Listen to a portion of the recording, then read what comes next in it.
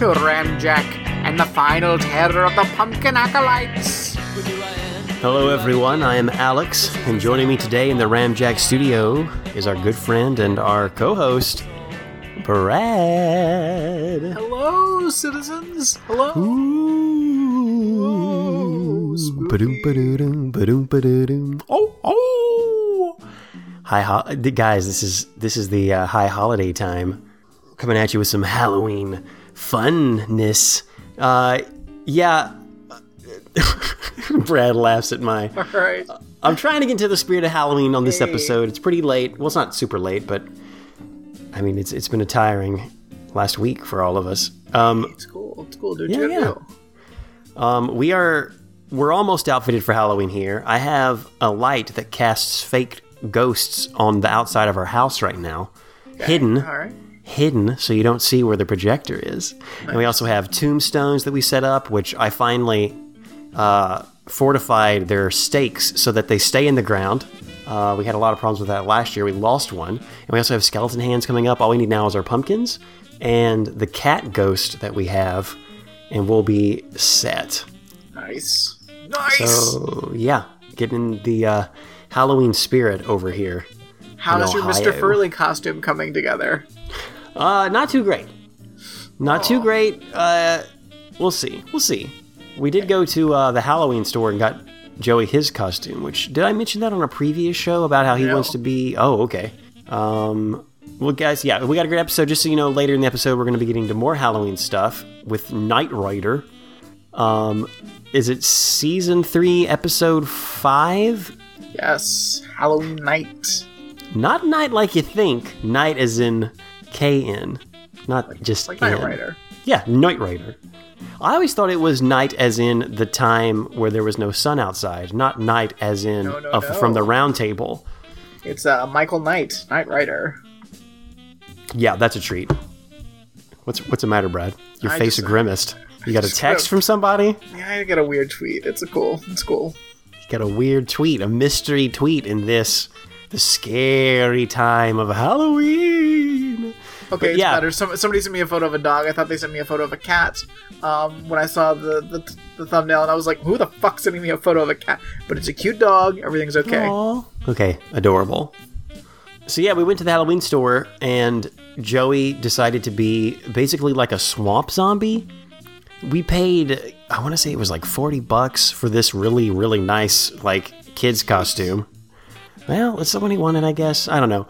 But he also wanted, like, a knife to go with it, that one of those that have the liquid blood in it, so when you hold it up, it's not got blood on it, but when you hold it downward, ooh, suddenly it's bloody. He says a zombie needs a knife to be more scary. Nice. To which I asked Joey, you do know that zombies, like, eat people, right? Yeah. And they need a knife? Like I said, it depends on what type of zombie is like. So you're a thinking zombie. He's like, oh yeah. We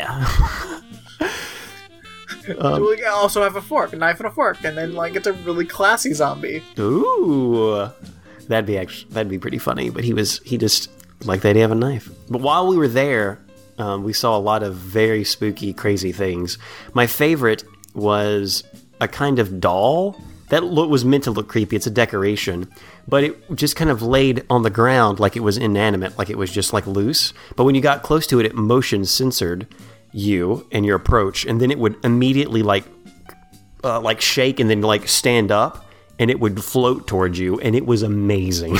Wow! It scared every kid there. Joey was backing away. At first, I was a little scared because it was so sudden and you didn't expect it. Like, you thought, oh, there's a creepy doll. Oh! As it became alive and started floating towards you, saying things like, you'll never get away from me. Awesome stuff. There was a scarecrow that, would, sit up when you got really close to it and laugh and cackle. But because it was on the edge of something, when it set up, it, jumped out at us on accident. That was genuinely terrifying. There were little kids, because I was an adult with Joey, shepherding him through the Halloween store. So I guess other kids were, near their parents, but no other parent was, humoring this kind of, ooh, let's go up to each one and see what's going to happen. So other kids kind of gathered around, and when the Scarecrow jumped off of the table, everyone like screamed and ran. It was so funny. Nice. But while I was there, they basically, like, so much stuff from the 90s is now just being made into Halloween costumes. They had a complete, like, section of Saved by the Bell with, like, I guess, like, track jackets with the, like, hats, T-shirts. It was kind of like a mini, hey, this is the Saved by the Bell, like, school shop. Get your pencils, get everything. It was weird. So you went from that to, like, Nickelodeon cartoon outfits of all types and varieties. And that's just a small section. Like, they had pretty much every, I don't know, Halloween has come into its own, and I love it. Like, it was great. Nice. But I did not see a Mr. Furley costume. The one thing they didn't have. They did have a giant Vladimir Putin mask, which I actually put on for a second, and it was comical. Then they had, like, a very scary Donald Trump one, because they leveled his face weird, so it looks even scarier than it normally would be, and a weird Ivanka. It was strange. Eeks. But yeah, Joey's going to be a scary, knife-wielding zombie.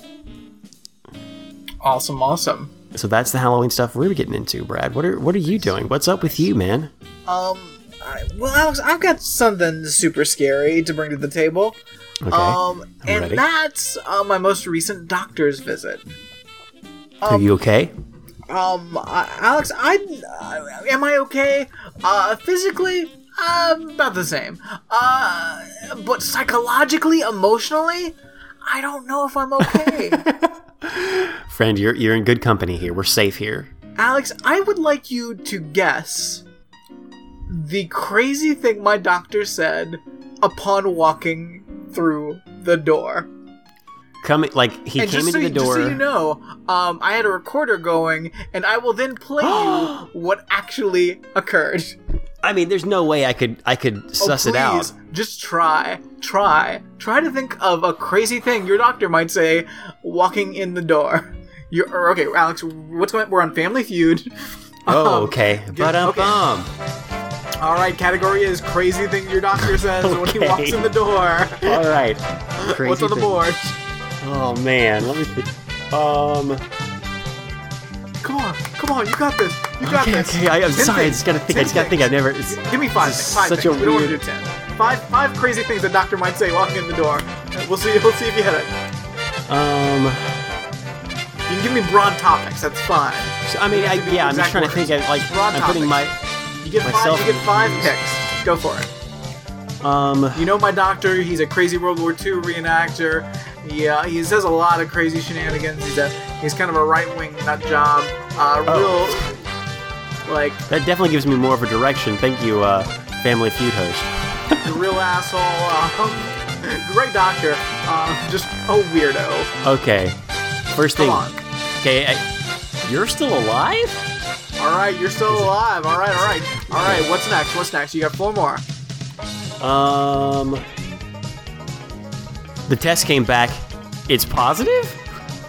All right, crazy things. Go for broad topics. Doesn't have to be exact words. Okay. It doesn't have to be exact words. Okay. Broad topics. Come on. 3 more picks. Let's see. I'm trying to think of something crazy conservative. You're not gonna get any of my guns. Not gonna get any of my guns. All right. None of my strong guns. pick. Everything. Okay. Strong pick. All right, 2 more. How dare they try to take down our Confederate statues? All right, Confederate statues. Strong pick. Last one. Last one on the board. Crazy things your doctor Crazy says things upon a coming doctor in the could room. say. Crazy conservative. Yeah. Wow, President Trump did amazing in Puerto Rico to help. Trump did a great job in Puerto Rico. All right. Those are all on the board. Those are all on the board, Alex. All right. Okay. All right, we're gonna go to the actual audio now. And sorry, it's a little scratchy in the beginning because I was getting my microphone in place. But I did my best to fix this up here. So. Did he know you were recording? Obviously not. Nice. All right, here we go. How are you? I'm having fun watching the news, trying to figure out why won't they they say it's terrorism in Vegas. Yeah, I learned. You know why? Yeah, It's tourism. You don't want the tourism if to have a terrorist attack in Sin City. sure. And every time it's a random white guy, it's never terrorism. This guy didn't do it. Really? All right. Each ammo can of 1,000 rounds of 5.56 weighs in excess of 40 pounds. For him to bring 5,000 rounds, he had to bring in 5 cans of 40 pounds each. All right? You're not going to be in the elevator with all the people in Las Vegas holding 2 cans at each side, right? How did you get 23 rifles into the hotel? No idea. Are you on trial, Brad? Cams, both 3 hallways. How did you do it, Brad? A lot of shit here doesn't make sense. You seldom see. First, he didn't snap and go crazy. There was incredible premeditation. This is almost tactical premeditation. You know what I'm saying? This is a setup. This is a combat test. It's what's called. Well, A guy who's a gambler. It is not known to have any military background. The weapons were altered mechanically to fire full auto. I'm a gunsmith by hobby. It takes a lot of finesse to be able to turn one of those weapons to full auto. The magazines that he was bringing, he shot 5,000 magazines and 5,000 rounds. The biggest magazine available for M4s, for AR-15s, is 50 rounds. For you to fire 5,000 rounds, you need 100 you need at least 100 magazines. Each magazine is that big and that thick. Yes, I'm on Suite 436. Would you mind sending the bellboy and bring all the shit that I got down there? I go shooting and I take 4 rifles shooting and the whole shit. It takes us 5 minutes loading up the car, taking in 300, 400 rounds of ammo to go to the gun range. so what do you think happened? This is somebody else doing this. And by the way, Al Qaeda has been claiming it every day on their website. No, you can't have a terrorist attack in Vegas because you're talking. First of all, half of the people who run Vegas are billionaires. Sure. Who's the richest guy there? Steve Wynn.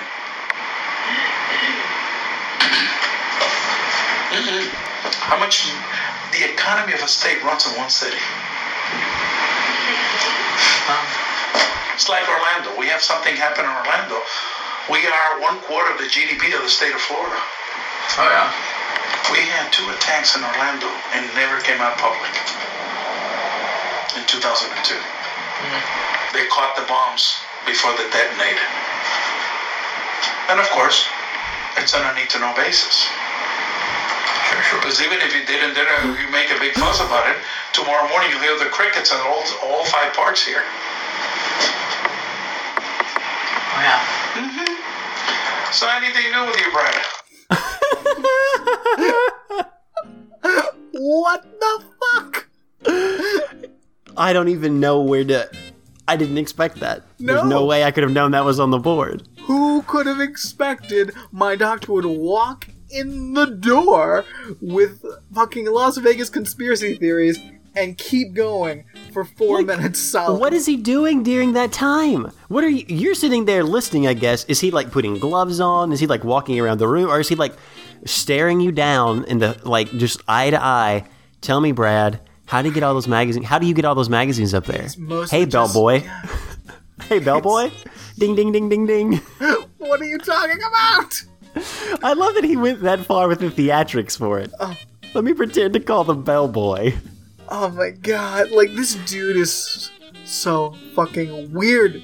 That borderline's on, like, that's super weird. Like, I don't... Yeah. Is he what kind of doc? Is he your endocrinologist, or is he just like a normal doc? Like, just your like a sports medicine? What is he? He's my main general practitioner, but he's also He doesn't matter. He does everything. He does everything. Yeah, but he also has. He's a really fucking good doctor. He's a good doctor. He's also a gunsmith. I'll say as he told me, he trained in endocrinology with the guy that performed George H.W. Bush's wedding. Oh, okay. I don't. You should probe him for more stuff about George W. Bush to see what he'll say. I could play another 5 minutes of audio of him rambling about that nonsense, but we've heard enough. That was amazing. I love that it took him 4 minutes. What are you doing here today, man? I've convinced you. Did you know that Florida, like Orlando, what does he say? Like a third or a fourth of the state's, gross domestic product? Yeah. 2 bombings, Brad, didn't go public, stopped him. By the way, what are you doing here today? I'm sorry. I forgot I was a doctor for a second. A gunsmith always, but a doctor second. I'm a gunsmith by hobby. This is my hobby. Conspiracy theorist by calling. By calling. But a doctor by for a living. Gunsmith by hobby. Kook by trade. The amount of knowledge and finesse it takes to turn any weapon into a full auto. It's not something anyone can do. Hell, I don't know if I can do it. A gunsmith by hobby. What about those stupid bump stock things they're trying to outlaw now? I'm sorry, Brad. I forgot to ask when I came in the door. What are you doing here today? They're not gonna outlaw those, are they? There's no way that they humored it. Yeah, maybe. There's no way. They're not gonna do anything. They never do anything. The Republicans sure as fuck aren't gonna do anything, and the Democratic Party is a fucking nightmare. They'll never do anything ever. We'll be lucky if they run a candidate against Trump. There's a chance they may just decide, let's not. There's no way we could have won, so we're just not going to. We're not gonna try. We're raising a lot of money by having this lunatic in office, and we really don't like him. So we're just gonna keep raising money by having him in office. Oh, I didn't even think about that. But you guys aren't gonna be in office. You're not running candidates. Yeah, we'll just keep raising money. It's cool. Yeah, but you need to oppose him and have a candidate. Where's the money going? We can't win elections without money, but you're not running elections.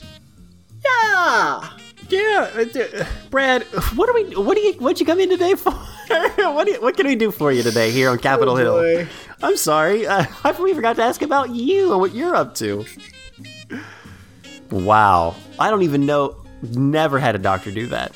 Never have a doctor do that. I was dreading going to see the doctor because I was like, oh god, what's I just don't want to hear Trump. I don't want to hear anything pro-Trump, and I don't know if he is pro-Trump or not, but he's super right-wing. So I'm there's a little strong possibility he could start talking Trump, and I'm I don't really want to hear it. Yeah, I mean, who wants to hear that bullshit? I don't even know. Yeah. I'm trying to think if there's any the weirdest thing that a doctor's ever talked to me about, but all my doctor visits have been fine. You mean your doctor doesn't talk to you about World War II reenacting? It's mainly just in and out. It's all right, let's talk about what's going on. That's cool. Doesn't talk to you about George, the person that performed George and Barbara Bush's wedding? Why would he need to? Why would they need to? I think the weirdest thing I ever had is when the doctor tried to talk to me about God. It wasn't a doctor. It was just the hospital's resident priest. Priestess, actually. It was a woman. She came to talk to me about how I felt about God and my diabetes. That's when I became diabetic. Gross. It was weird. That should be allowed. She left really quick. I don't even think she said goodbye because I was very I wouldn't say standoff. I was polite. I said, hey, just so you know, I'm not religious and I don't really factor in deities into my concept of, a worldview or coping mechanisms. My mother might want someone to talk to when she gets here because she's religious, but I'm not. Okay. She stayed for a little bit and then she just left. Good. Get the fuck out. Can't humor that. Not when it's my time. Not when I'm becoming a diabetic. I'm no time for this. Get out. You're paying those giant medical bills. Nope. How much does the priest pay? A doctor, surely it's free, but I don't know. Everything in a hospital might cost some money. I'm sorry you had to go through that, friend. Though it is endlessly entertaining, and I'm glad it happened so you could bring it to the show. That's the only reason Of course. I'm so glad I remembered to record. Because I know the last time I went to my doctor, I went, but I didn't start recording until like halfway through, and I missed like the good stuff. So. Oh man. I mean, I got the relevant things of like, I'm taking this new medication when I need to take it, and that kind of thing. But I didn't get like the kooky like Russian boot stories or like whatever the fuck. Now I'm trying. Like, there's some doctors who have trouble with bedside manner. This guy, his bedside manner is I'm going to tell stories. That'll get him. Oh, so many stories, and there's just no way to respond. Like, it's like, oh. All right. Like, I didn't even know how to respond. I mean, you can hear it. You can hear me like, what? My favorite was one time you go, really? Like, yeah. Are you serious? Because at that point, but I was like, no. He just steamrolls you. It's just like, I'm going to throw all the crazy at you. You skeptical? Let me tell you something. How are you going to get all those magazines up there to that floor, Brad? In a bag? You sure? There's a bellboy right there. Hey, bellboy, come here. How the bellboy carry them? Strapping bellboy, come here. Oh, they're 50 pounds apiece? Okay. No, Brad, they can only hold 50 rounds apiece. There were thousands of them. How did he do it? Didn't do it alone, for sure. P.S. Someone's been planning this the whole time on their website. Oh, on Al-Qaeda's website? Yeah. On their one website? They got a few domains that I frequent, apparently. I guess. Well, how does he know? Al-Qaeda claims like they did everything. Like every 5 minutes they're claiming something. Yeah, it's part of their thing. It's what they do. Oh yeah, they just claim things. That was us. Oh, there was a random power outage in some place in the United States. That was us. Yeah. You'll never know. Only a few of us really know the truth. Totally strange. Trump hit somebody in the head with a paper towel. That was us. We did. Oh, that was totally us. Totally us. Who do you think gave him the paper towels? He wasn't going to give them any money. They're wrecking the budget. We gave it to him for free. Knew he'd do it. Bingo, gotcha. It's the promised Ramjet. It's been waiting for you. Alex, another question for you. I like playing these simple games. Alex, I wasn't ready for the last one. I'm sorry. I know. Did you know they remade Flatliners? Mm-hmm. Really? I did know this. And I heard that it was bad. I heard that it wasn't very good. I also saw a headline that said how the cast of Flatliners could have saved the remake. And I'm like, okay. Moving right along. Yeah, Did you see that? Did you see it? I did. I went to... Of course, I got Movie Pass. You got that Movie Pass. You're seeing all the movies. Tell me everything that you've seen. Everything. The Flatliners is the second one I've seen. Okay. There's Halloween Horror Nights going on. I got to edit a million podcasts. You got everything in the world, man. I'm sorry. I got doctors telling me crazy stories. So yeah, I went and saw Flatliner. I went to the theater, and then I was like, "Well, what's playing right now?" It's like, "Oh, Flatliners." Huh? Who knew that they remade Flatliners? I had no idea. Also, why did they remake Flatliners? No idea. The original one is about, is it three, medical students, and they happen across, a afterlife experience when they die and then they get resuscitated? I get it confused with another movie. Yeah, no, that's kind of it. They're doing experiment, with near-death experience. So basically they kill themselves. Mm-hmm. Then they have the near-death experience, and that's what they do. And the original is Kevin Bacon, Julia Roberts, Kiefer Sutherland, a random Baldwin, one of the lesser Baldwins, I believe. But yeah, this remake, that was a stupid movie, in 1991. Oh yeah. It's even dumber now. What's on the principle of it? I mean, it is dumb. But, what did they see? I never saw it. I just know of it, in the popular culture. Well, basically, one thing is they have improved memory and things. They're getting skills by dying as well, which is why they all want to do it. Yeah, because the first one does it, Ellen Page in this version. And then she's able to recall everything she's studied and read, because they're all med students. So That's why they do it for the others. Do it for the advantage. But also she has this like crazy experience, and then there's this thing where it's like at first you think, oh my gosh, there's ghosts coming after them, but it's not ghosts. It's a manifestation of their guilt. What? Over whatever they feel guilty about. Yeah, it's real dumb. It's a stupid movie. Like, it's a real dumb movie. Because, like, you can't get away with science that dumb anymore, I don't think. Like, even though they're not doing anything, like, necessary... Well, I mean, the whole guilt thing coming after you, like, that's... A manifestation, a physical manifestation of your guilt? From what? From whatever they feel guilty about. Like, one of them, like, her sister died in a car, and when they were in a car accident, her sister died. That's Ellen Page's character, and that's why she's doing all this. Is she wants to see if there's an afterlife so she can communicate with her sister. But there isn't an afterlife? It's just a manifestation of your guilt? Yeah. I mean, as far as it's dumb. Like, they do that bullshit where they try to play it both ways, but it's stupid. Like, it's just real stupid. What do you mean by both ways? I don't even understand the first way. There is no afterlife. So like, they try to play it the way as, like, there is an afterlife, and also that it could be that there's not an afterlife, and it's just your brains. Like, that's just your brain. It's like, just brains. Like, twist part. That's what brains do. Like, the thing is, we know so much about how brains work and how near-death experiences work and, like, the chemicals that get released in our brains. We know more about that now. You can't make this movie now. No, you can't. We know too much.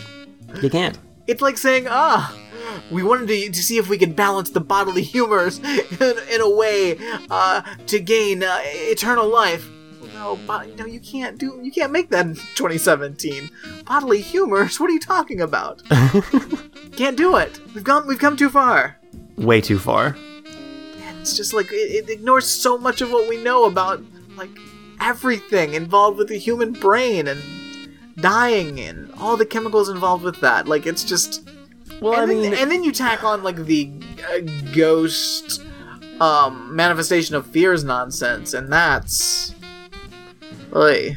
I don't understand a lot of. Dude, I don't know what people know and don't know about basic science stuff. I mean, you say we know a lot about brains, and we do. I mean, I can tell you a lot about brains. Sure. Scientists actually just discovered, like, a new system of nerves in the brain.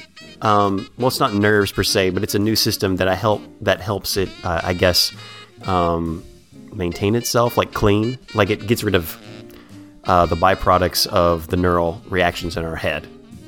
Not just sleep does that. There's actually a subsystem of things that do it, and we didn't discover it until recently. Like, they were, like, rooting around in there, and it's actually amazing that we just now discovered it, but it's small, and it's, like, intertwined and everything else, and we weren't looking for it.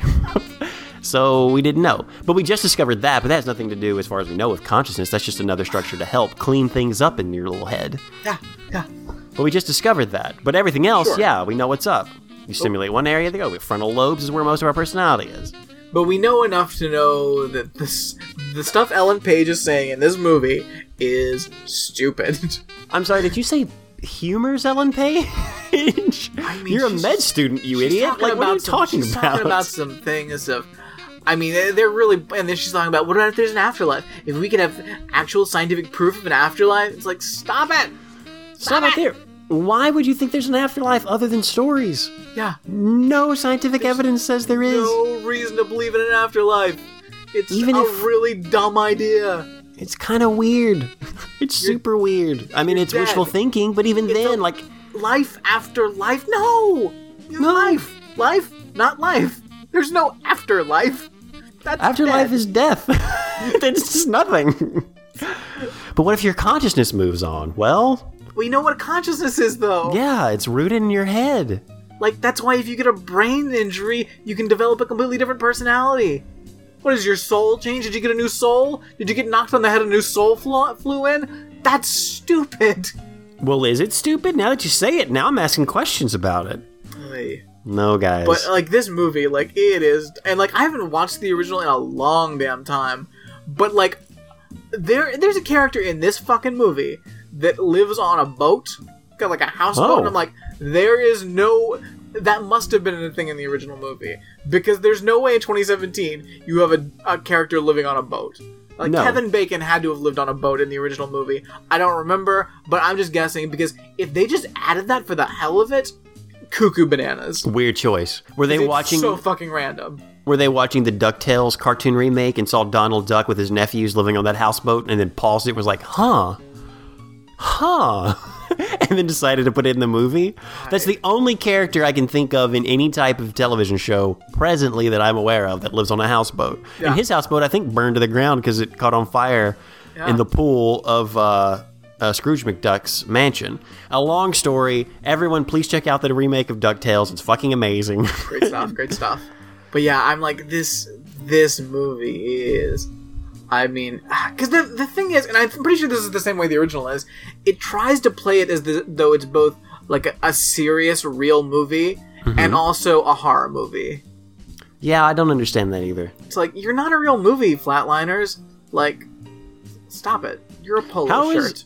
So the physical manifestation of their guilt, does it manifest in things that are scary, or is it just more of like Yeah. anxiety-inducing? Yeah, because one of them, it's Ellen Page's little sister that died, and the other one, there's But the sister's coming at her, and she looks like a monster. Like, is it an thing where these it's things? scary. It's like a scary ghost, but you don't realize until like it's like the last quarter that it's not ghost, it's the manifestations of their guilt, because like there's people that are coming after him that aren't dead, so they're like, it's our guilt. So To me, that's still a stretch. Like, so someone alive is coming at them as a monster ghost. And they're like, wait a minute, you're not dead. Wait a minute, this must be a manifestation of my guilt. Because it couldn't be any number of other crazy supernatural things or weird things in your movie. Guilt is what we're going to go with. well, I mean, it's what they feel guilty about. It's like their secret shame. Like, Oh, like- so that's how it is. yeah. So I mean, they know what it is that's coming after them. They know because they're so ashamed. It's my shame. Yeah, it's stupid. Like, this one guy, like, he was dating a girl, and, like, he got her pregnant. He also lives on a boat, by the way. Oh, the boat guy. Yeah, boat guy, gets a girl pregnant, and he was like, alright, I want to do the right thing, so I was going to pay for the abortion and take her there, and I chickened out, and I just didn't pick her up. Like, I just Wow, never what a talked to her douche. again. So, of course, that woman's coming after him, and he's hearing, like a baby, crying, and so that's what he feels guilty about. But then later in the movie, it finds out that she didn't have the abortion, and like he runs into her with the kid. Wow. So she's not a spooky ghost. How does it end? They, like, Do they all just like become I mean, better people because they face their shame and guilt? Ellen Page dies. Spoilers for Flatliners. If anyone could possibly give a fuck. Who cares? It's based on a movie remake and everyone saw it in Yeah. the 80s, and if they didn't, Yeah, I'm just Guys- saying, if anyone gives a fuck about Flatliners, A, re-examine your priorities. But B, maybe skip ahead if you give a fuck at all. No, they realize they need to make peace with whatever the hell their shit is. So they all gotta get over their guilt and face it and deal with it, and they do that, and then just in time. But then the last girl, her whole thing is she faked a report on a patient's chart that she accidentally killed. whoa, to cover her tracks? Yeah, she covered her tracks because basically she gave him a medication that interfered with something. It would have been an understandable mistake, but then she covered it up, so that was the thing. So she had to go report that, and then she didn't want to do that because obviously it would affect her career. So whatever the fuck, she doesn't want to do it. So then it comes after her again, and she fights it off. But then Ellen Page appears as a ghost in her weird monster dream, whatever the fuck, and tells her you have to forgive yourself or something. I don't know. It was really dumb. Is that the cliffhanger ending? She just yells that, and then everyone's it ends? okay in the end because again, it's not a horror movie. It's Except pretending to Ellen be a Page real that- movie. Except Ellen Page, who died. Yeah, everybody's fine. Everybody's fine except Ellen Page, who's dead. That's a stupid movie. Just a dumb movie. I don't It's a understand real dumb it. movie. It's a super dumb movie. It seems like the levels of guilt are a little strange, though. I killed a patient and covered my tracks, and I feel a little guilty about it. I gotta she's forgive little- myself for doing that? You're a monster. You should confess. You should be in trouble for that. You killed someone. Yeah. Well, they've all done terrible things. Like, they all feel guilty about them, and then that's what's coming after them. Yeah. I think it's a little different between killing someone and then, like, chickening out on going to, to help your girlfriend get an abortion. That's just being a jerk and weird. And did he talk to her again? I guess not. He just vamped and ghosted? Ghosted out.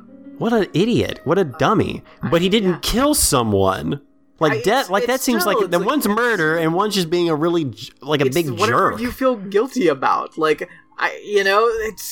can't explain what people I don't feel strongly understand. about in their life.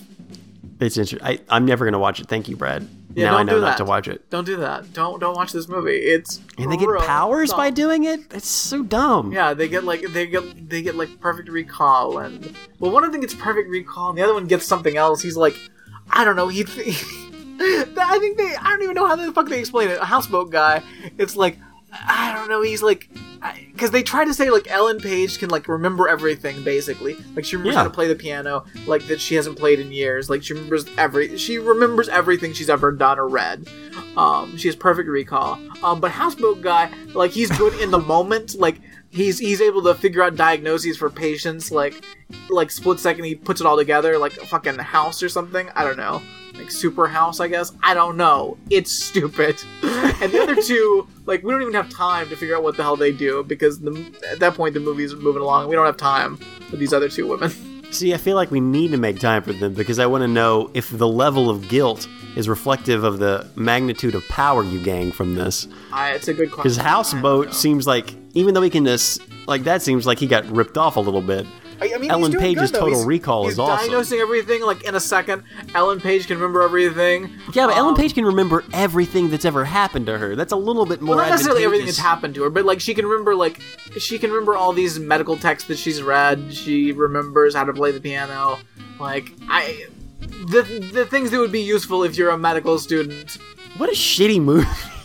Oh, yeah, it's... Brad, I'm sorry, It's crazy stupid. Oh, also, did I mention the fact that they're able to do this all because there's a secret wing of the hospital that's, like, in, like, a basement in an old building that's, like, fully outfitted with all the MRIs and tech they would need, and it's there in case of, like, an emergency. What? Yeah, they explain it's like, oh, it's in case there was ever a disaster or something. So you have all this, like, top-of-the-line medical tech just, like, in a basement that no one comes to except a cleaning crew, like, once a night. And it's just sitting there? I don't think so. No. Like, that's a weird investment, even for this weird educational medical facility. No. That's too much money. That's not happening. Maybe you would have the old MRI down there, the old shitty MRI that barely works. I don't know. A cabinet stocked with the chemicals they have to inject to use. It's just like, it's the unsafe MRI machine. Also, even though they do make a point of saying, hey, make sure you don't have any metal on you because we're about to start an MRI.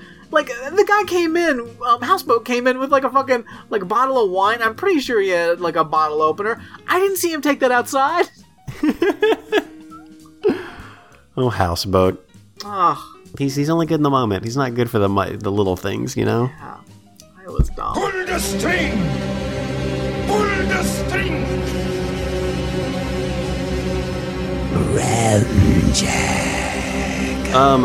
Speaking of entertainment, Brad, I saw two things recently. Ooh.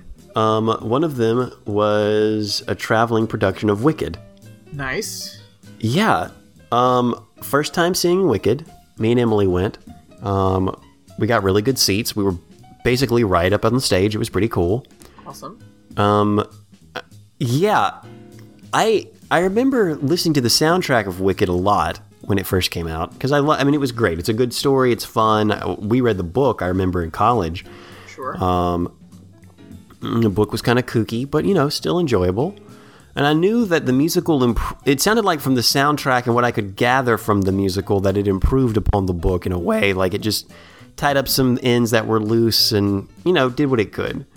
And it was always in my understanding that the musical was just a better sum of its parts than the book had been. Fair enough. Sure. Didn't have that weird elephant scene. Didn't have a lot of that weird tiger scene in the nightclub. It was sure didn't have any of the weird shits in that second book. which is much weirder. Oh yeah. Son of a Witch. Even the third book is weird. I have it, but I never finished it. Never read the third one. I was like, I'm done at the second. It was this. It was bonkers. Yeah, we read a lot of stuff when we're young. You're just like, eh. So we went to the theater. Brad, the fashions at a Cincinnati production of Wicked are all over the place in ways that I was not prepared for. Ooh. First things first, you could tell who was a super fan of Wicked because half of them wore all green attire. Which, okay, you're going to the theater, you're wearing a really nice dress, but it's green. You're wearing a suit that's all green? Okay. I mean, to each their own. I'm not gonna... Right. I mean, you're super into The Wizard of Oz or Wicked. I get it. Fair enough. Hey, be you. There were people who wore Wicked, I guess, branded things, which was strange. So there's a legging, Brad, that you can buy at Wicked, where, like the movie poster where it's half Glinda, half movie poster, the musical poster where it's half Glinda, half Elphaba, who's the Wicked Witch of the West, where it's green and pink down one side and she's like whispering in her ear. Well, they do that with your legs. One of your legs is pink and one of your legs is green, and it has like Elphaba's face on one and Glinda's face on the other, and it's kind of weird because it's wrapped around your leg in like 3D. There were some people who wore those. Just straight up wore those leggings with, like, I guess a tasteful shirt. I thought we were supposed to dress up for the theater. This is fine, but the leggings are strange. This is also done on other things. One woman was wearing a dress that did the same thing, and it did not work. It was not working. Did not work. None of those things worked, Brad, and I was embarrassed. I didn't know what to do. Emily did get a picture of one of the women in it, kind of sneakily. I might have to put that on the Facebook group, or she might have to. Emily, if you're listening. One woman painted her arms green. Oh, what? Just straight up painted her arms. Not her face. Just her arms were green. Straight up painted them green. What are you supposed to do with that, Brad? This is Wicked. Yikes. Have you seen Wicked? I have not. I have not actually seen a production of Wicked. Okay. I enjoyed it. I want to say that out front. But I had a few things I was like, well... all I'd say... Okay, so we go in. Everyone is waiting in line to take pictures with giant, like, I guess, Wicked posters. Fair enough. We go in. Awesome set design. Beautiful. We see a map of Oz. We see the giant clockwork dragon above us. Great. I'm super excited. I actually see one of my coworkers walk by. I'm like, oh, hey, man, what's up? He's like, oh, hey, you're going to see Wicked? Great. Oddly enough, they sat basically right beside us. Weird happenstance. Fun. He said, this is my 5th time seeing this show. People do that. People do it. And here's the thing, Brad. I'm not sure why. Ladies and gentlemen, I Love Wicked was not... It was great. Right.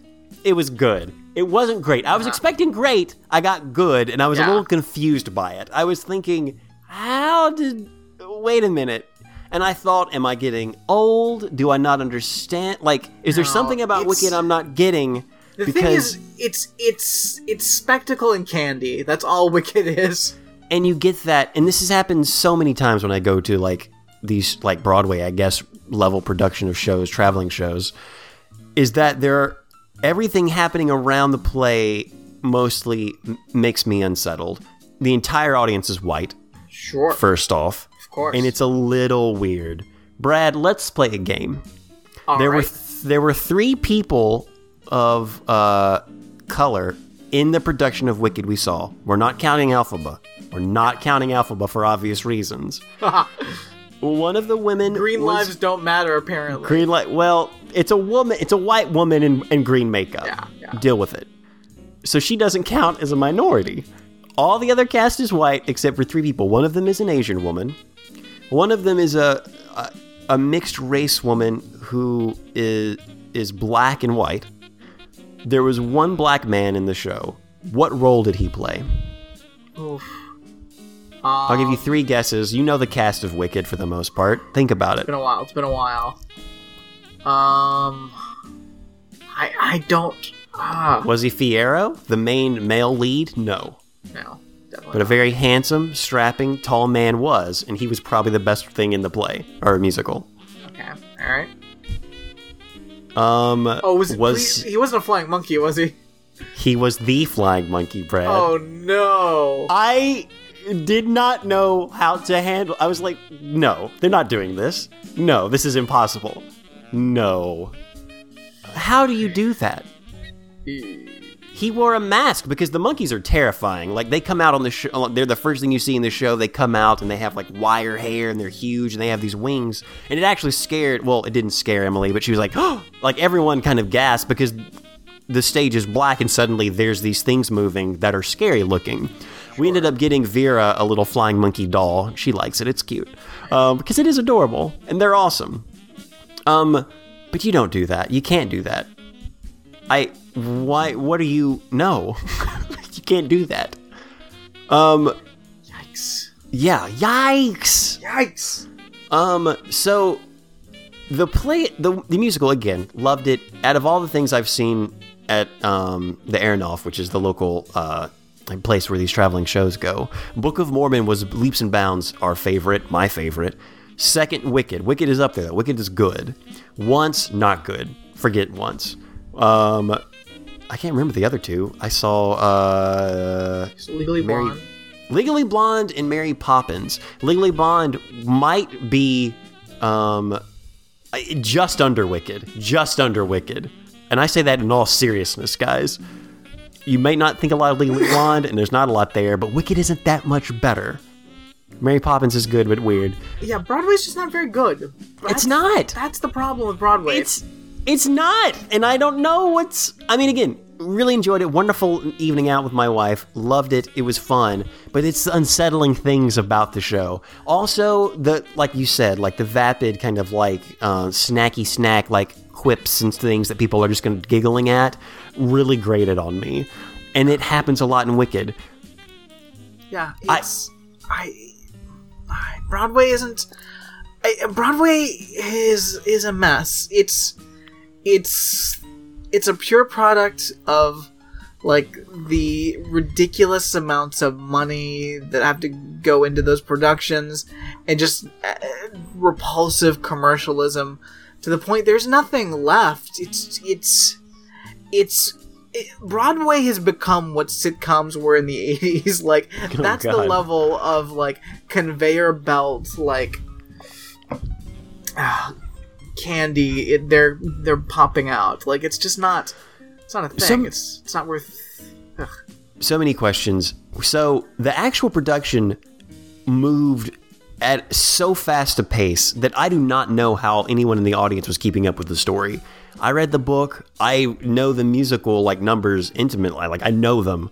And I was having trouble keeping up because they would just like, you would miss one line and it would be super important to the story. And I would, and we were so close to the orchestra. Gotta keep it moving. You've got to keep it moving. Old ladies are falling asleep. To the point where I wondered at some point if they were speeding up the music. Because a lot of the music seemed like it was going faster than it should be. And I wasn't sure if it was like some sort of like perceptual illusion that was happening to me, or if that's something they do in Broadway. And it was really confused and bothered me, because I thought, one, am I going crazy? Am I losing my ability to keep time in music? Or are they quickening the pace? And if so, they are masters at this, because they're matching the actors, and if they're speeding it up to this, well, they fucking impressive, guys. They're not speeding it up for that performance, but like the entire production may just be like moving at a faster clip, because maybe scene changes take longer and they've got a set amount of time to do the show. Like, I'm telling you, there were things in there that were not at 4/4 time. Like, as far as music concerned, like. Well, no, but I'm saying that the entire production is moving faster than it should be. Oh, yeah. And you get that. Not like, that it's a one-time thing, but it's like this entire tour is maybe moving faster than normal. I think they were, and it was a little weird. Like, songs were rushed, it was super fast.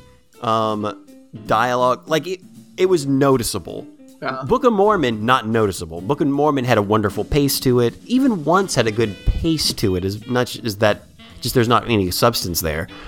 It was odd, and I don't know why they did it. It was unsettling. The other unsettling part was some of the stuff that the audience laughed at. Guys, so Wicked, and one of the plot points is that the wizard comes in and he's just a jerk. He's horrible. There's a lot of talking animals in the land of Oz, and he basically enslaves all of them and browbeats them to the point where they are no longer intelligent and no longer speak. This is like a minor, well, it's not a minor, but it's a major plot in the musical. Elphaba and Glinda go to a school. There's only one teacher left that's a animal. It's a goat man. He confides in Elphaba. There's a lot of weird stuff happening in Oz. That's where we find out about all this animal abuse and like what they're doing to keep animals silent.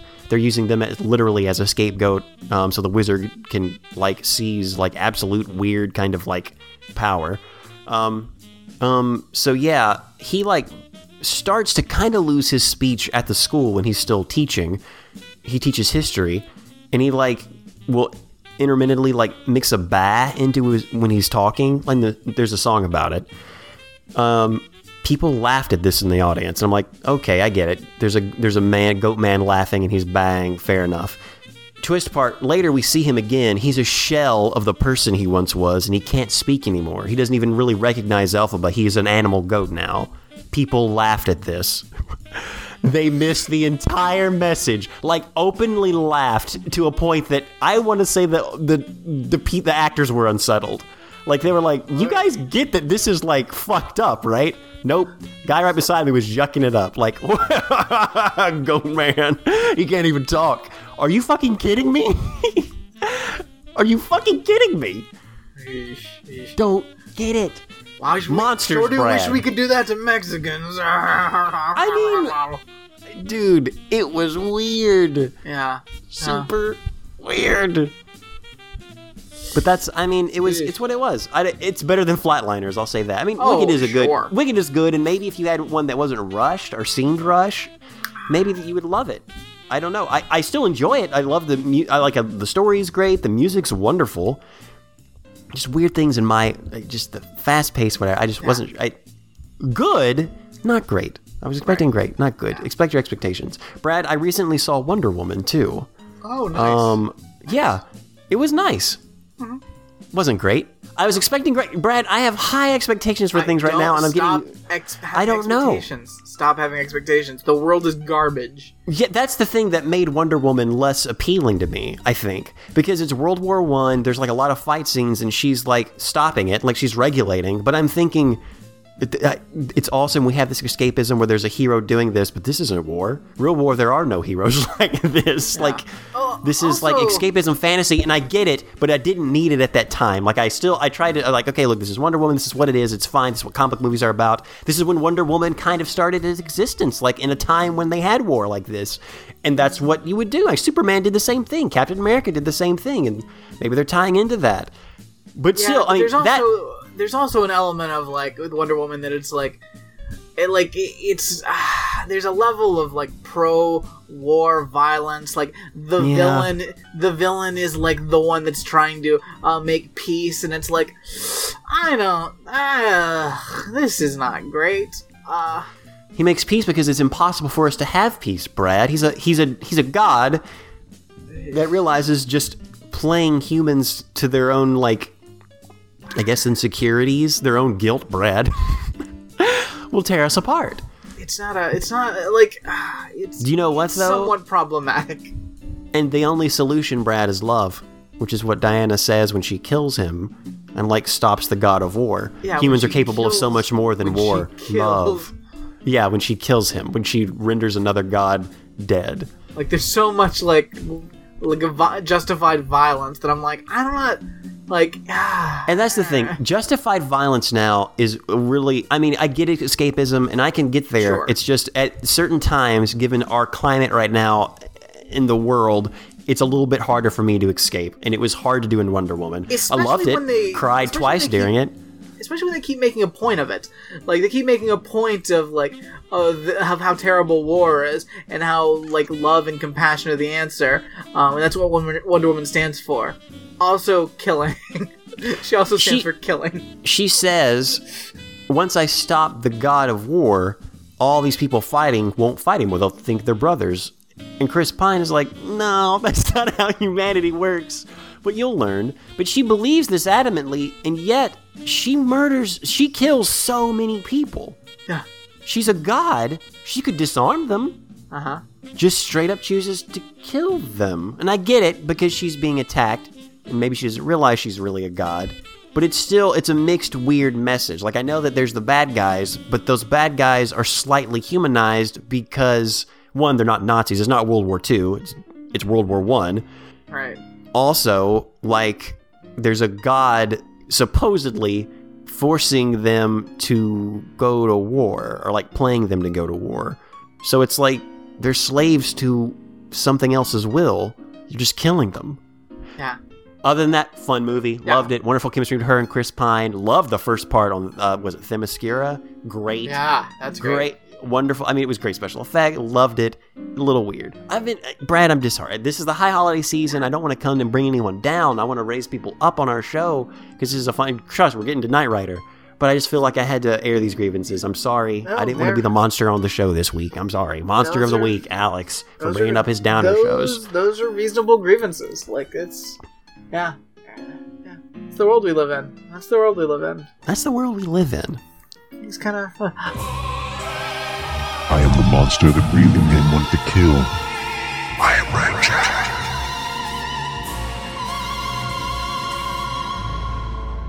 just to take where we're at and just take us down a further notch. Oh no, Brad! I'm so sorry. I just thought I'd bring a story of blatant racism to the table. Oh God! Just while we're down here, everyone, if you let's settle into our panic together, friends. Let's commiserate on the state of the world. So, me and Dan were at Horror Nights last Friday. Yeah. Had a good time. Delightful evening. We did like almost every house like in one night. It was like we did really well for ourselves. Wow. Had an excellent dinner. Got some fish and chips. Great time. And then we were leaving, and all of a sudden, like, there was a lot of like security people and police, and I was like, "What the hell's going on? This is really weird." Oh. And I almost said out loud, I was like, "What is there? A black guy walking around or something?" And then I realized, oh, they're all following a black guy. And I don't know if there'd been a situation like with him or something. I don't know if anything had preceded this. This guy wasn't drunk. I don't know what the situation was going in. But all I know is there is a swarm of people like following, and we're like in this group.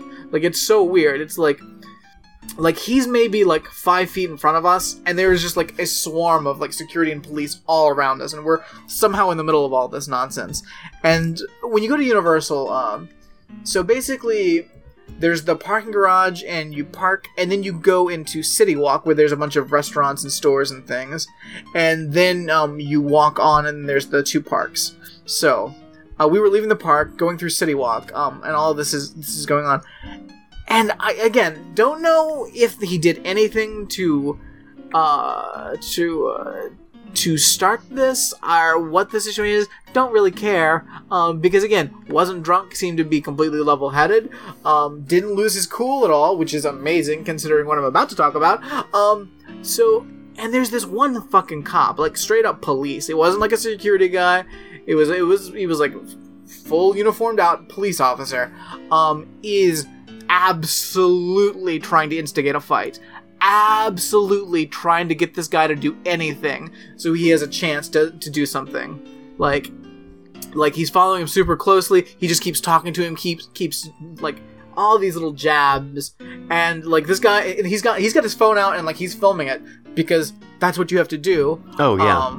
Like me and Dan eventually were filming as well, because like we're just like, we want to make sure like this, like whatever the hell's about to happen, because this dude is really trying for it, that we got it. And this fucking cop dude is just like constantly just, I wasn't able to hear all of it, but like he was saying some stuff, and then at one point he's like, "Hey, just keep walking forward, keep looking forward. You watch out, you almost walk into a tree. You trying to kill yourself there, walk into a tree." And it's like, what are you like? Okay, what did he do? What happened? Get off his fucking dick. Like he's looking back because there's 1 million fucking cops and security guards. Like. No, like, not a fucking, like, no. And again, he wasn't angry, he wasn't doing anything, like, he may get kicked out of a park for something, I don't know, but nothing requiring this, like, wow.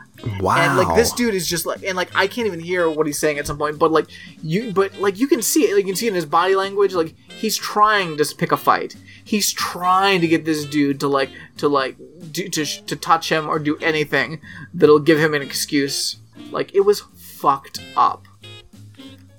Why instigate like that? Yeah, exactly. Like, why are you escalating a situation? Like, what is your fucking deal? I thought the whole point was to de-escalate things. Yeah, well, unless you're a fucking asshole.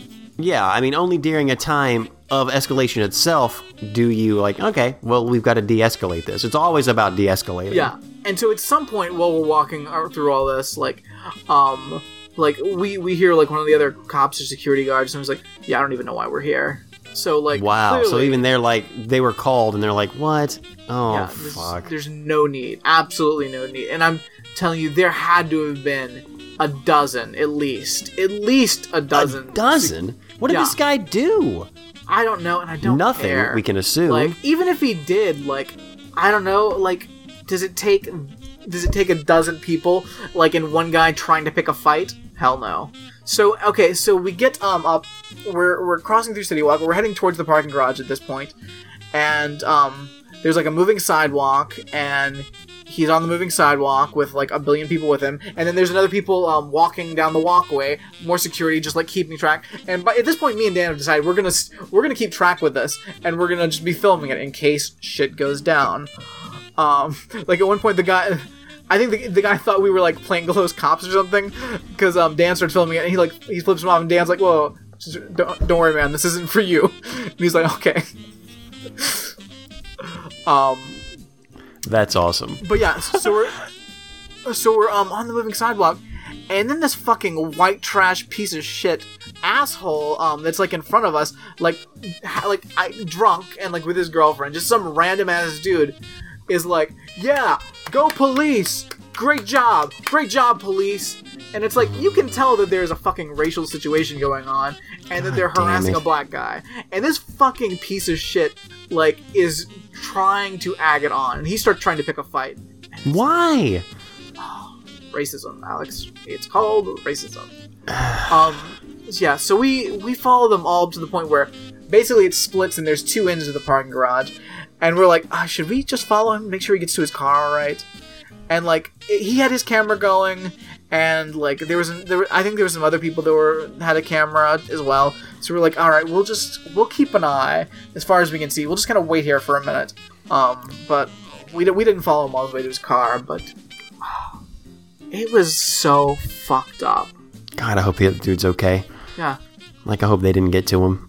Because that cop was fucking trying so hard to pick a fight. Like, just trying so hard. Should cops ever pick a fight? Like, I don't know why you would antagonize someone unless you were trying to get them, like, okay, in all the detective stories. That cop. Like, I was, like, so close, I was like, what if I go to jail? Is that okay? Am I okay with going to jail? I was like, I don't want to go to jail. I can't afford to go to jail.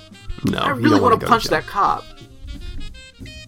You guys could have called in and, I guess, reported him, right? Can you do that with cops and be like, hey, just so you know, I was a third party? I wish I'd gotten his name. I should have, and I thought about it, but, like, that's the kind of prick that, like, is gonna make your life hell if you try to get his name. Yeah. Like, so, but I should have.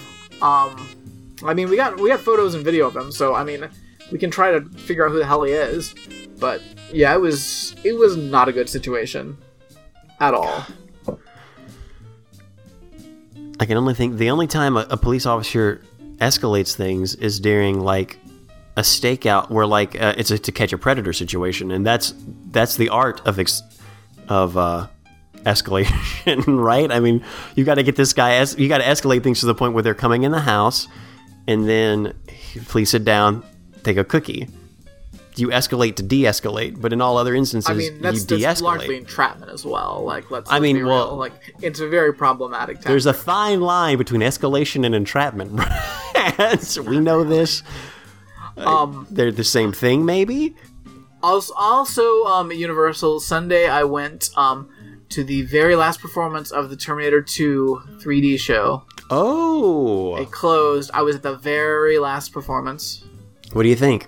It's sad. It's sad to see it go. Will it be replaced with the new Terminator movie? It's being replaced by some other thing. No more Terminator. How do you feel about the new Terminator movie? You do know they're making another one, right? No, I don't know any of the details on that. Oh, dude. Arnold's back. The woman who was in the first two is back. I can't remember her name at the top of my head. The one that was in... Linda Hamilton? Yeah, Linda Hamilton is back, reprising Really? her role. Okay. No one knows if John Connor's coming back. Wow. Yeah, they're basically like retconning all the movies after 2.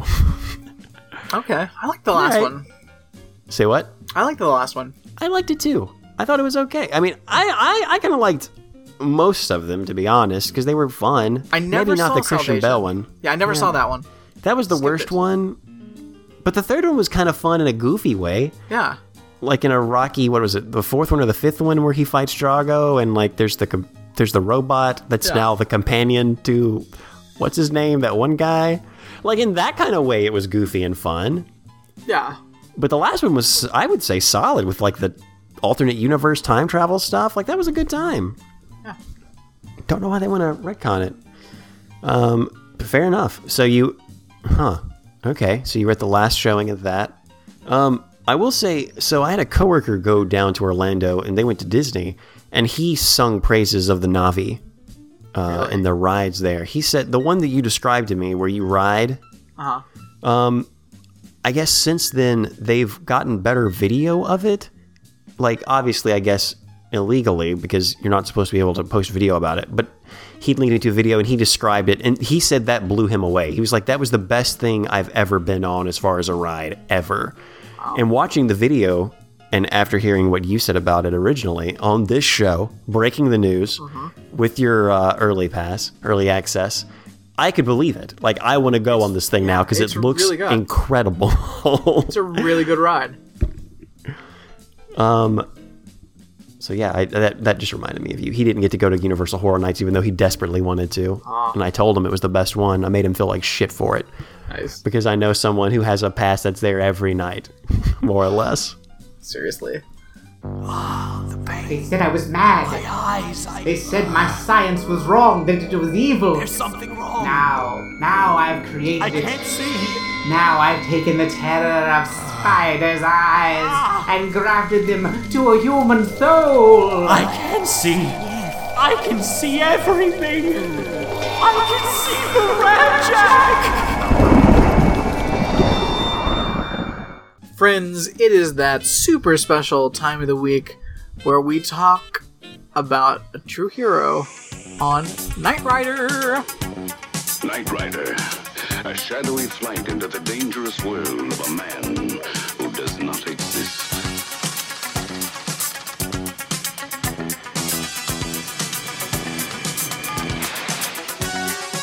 Michael Knight, a young loner on a crusade to champion the cause of the innocent, the helpless, the powerless, in the world of criminals who operate above the law.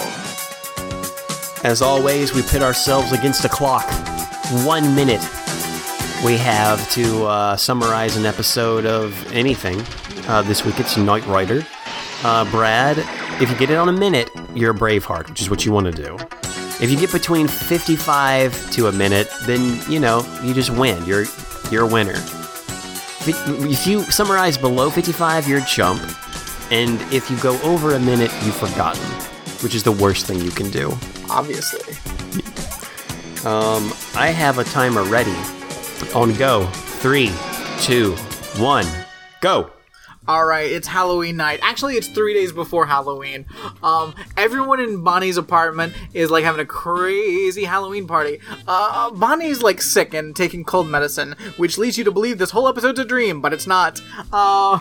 She sees a person in a gorilla suit murder a woman, but then she passes out because she's on cold medicine. And she's like, "Hey, there's a guy. A woman was murdered," and no one believes her. Hasselhoff's like, "I think somebody's just messing with you." So he's like trying to track it all down. It turns out there's a guy named Norman Baines. A lot of Hitchcock motifs in this ep. He's like a caretaker. He didn't do anything. He's just a real fucking weirdo that steals pumpkins.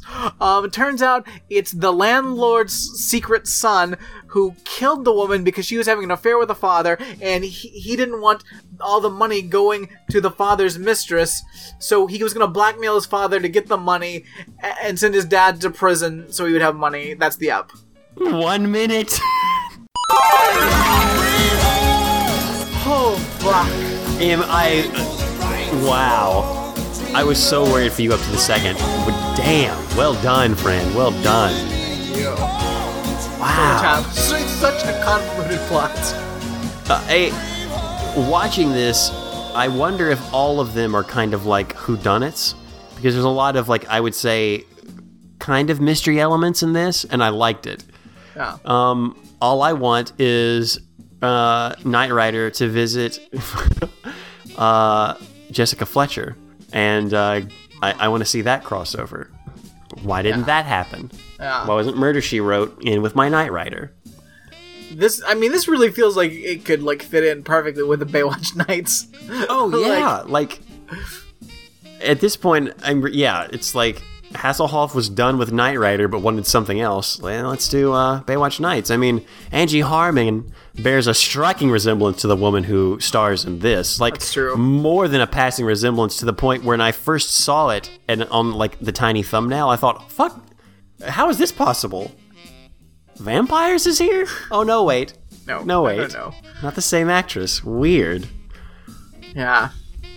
Brad, can you tell us a little bit about Knight Rider? Because all I knew about Knight Rider before we watched this episode was, one, this is a Halloween episode, so I was super excited to watch it. Right. Also, that there's a car in David Hasselhoff, and that they were maybe secret agents or spies or something. I knew nothing else, and that was all guesswork, because I've never seen an episode. I've seen random episodes, but, like, yeah, knowing, like, what the hell the story is behind Knight Rider is confusing. So, basically, and again, I just had to do some research on Wikipedia, because I didn't remember most of this.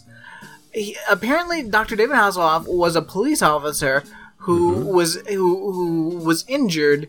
And then the guy from the Knight Corporation, or whatever, basically saves his life and gives him, like, a reconstructive plastic surgery to make him look like David Hasselhoff. So that happens, and then he gives them a super talking car. Just if I can add a few more details. First off, Michael, before he becomes Michael Knight, he's actually a detective lieutenant. So he's not just a police officer. He is a police officer of note. Plastic surgery, gets shot in the face, blah, blah, blah. The guy who brings him back decides that Michael, who's now Michael Knight and Michael Long, who he used to be, is going to be, he's going to pilot a program. A pilot program for his public justice organization? Uh-huh. What is a public justice organization? Yeah. Seriously, it's like a private corporation dispensing law and justice, which, nope. Not at all. That's not That's not how things should work. It's also called Foundation for Law and Government, also known as FLAG.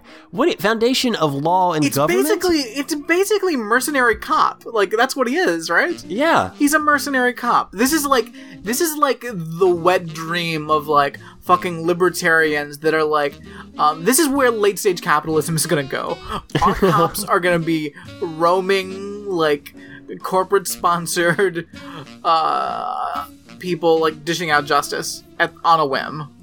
And they're not going to be David Hasselhoffs. They're going to be that asshole at City Oh Walk. fuck! Those are going to be the real Michael Knights when this happens.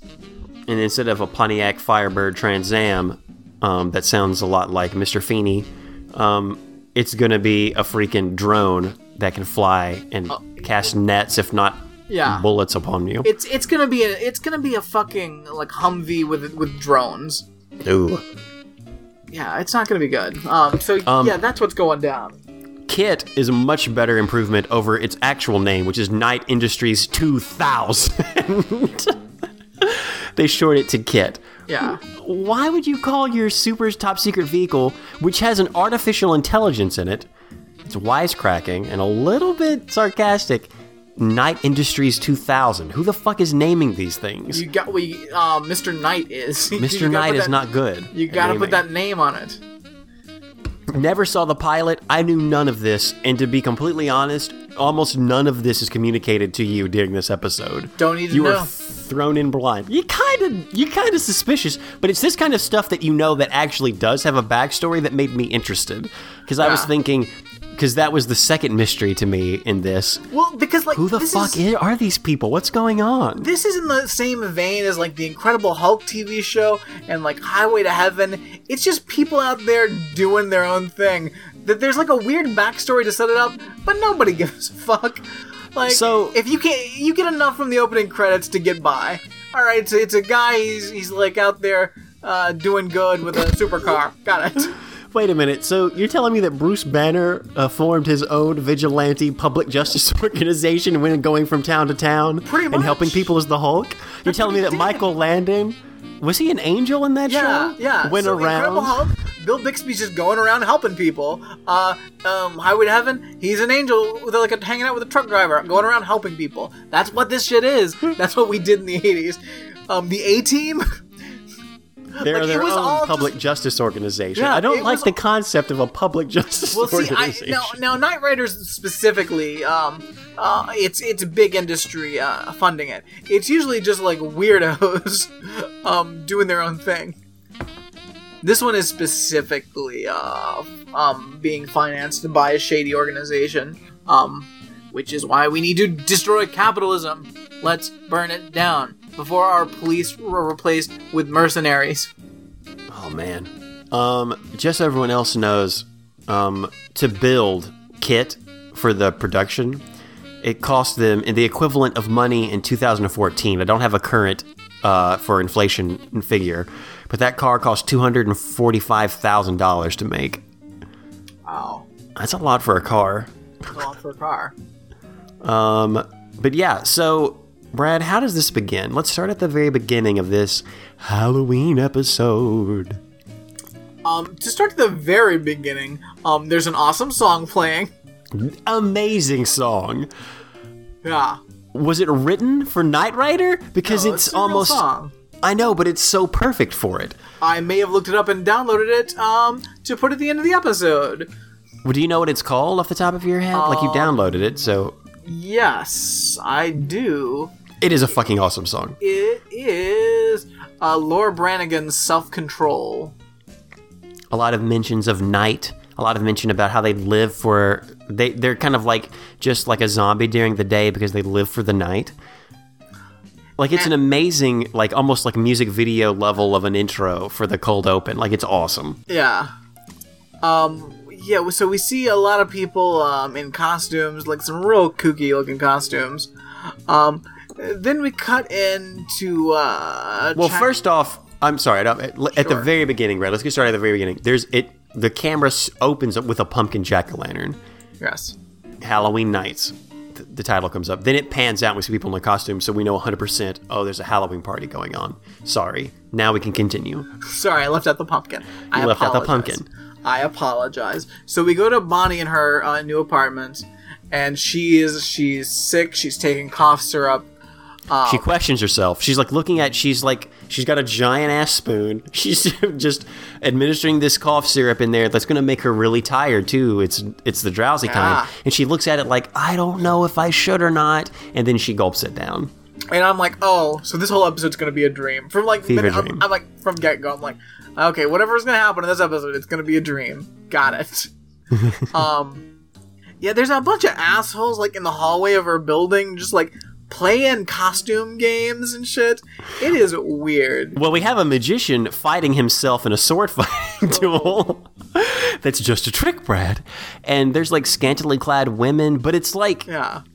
Was this done in the 70s or the 80s? It was This the is 80s. 80, yeah, this is, like, 84, I believe. Okay. Just seeing... Like, I didn't realize we had... I guess since we started doing Halloween costumes, the scantily clad, like, sexy version of things have always existed. But I guess I didn't really know about it until we were teenagers. Or Until you were old enough to notice. Yeah. So I guess it's always been around. But it's weird that, to me, it was strange to see them half-dressed, because the costumes are shit. Well, because it's like this this one 80s, woman they're in the throwing this shit hallway together. is... I don't know that it's a costume as much as, like, she's just not wearing very much. No, she's just, like, wearing... Yeah.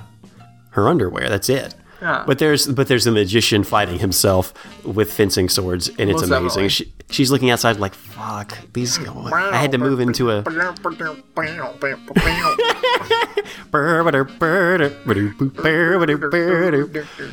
What was the song Jonathan wanted us to sing with that? I don't remember what it was, but I remember driving, listening to the show, and hearing him make the request, and not being able to do it in the moment. But while I was driving, I was able to do it. No, it was Nancy Newman. Which what? Oh, no, it wasn't Nancy Newman. It was the other Oh, one. was It was that? from The Dreamer Will Have Their Way. Oh, that's right, the Dreamer, yeah. The dreamer will have his way. The dreamer will have his day. Ba-da-dum-bum-ba-dum-ba-dum. Jonathan, I'm sorry I wasn't able to deliver it until now, and even that was kind of bad, but you understand what's going on.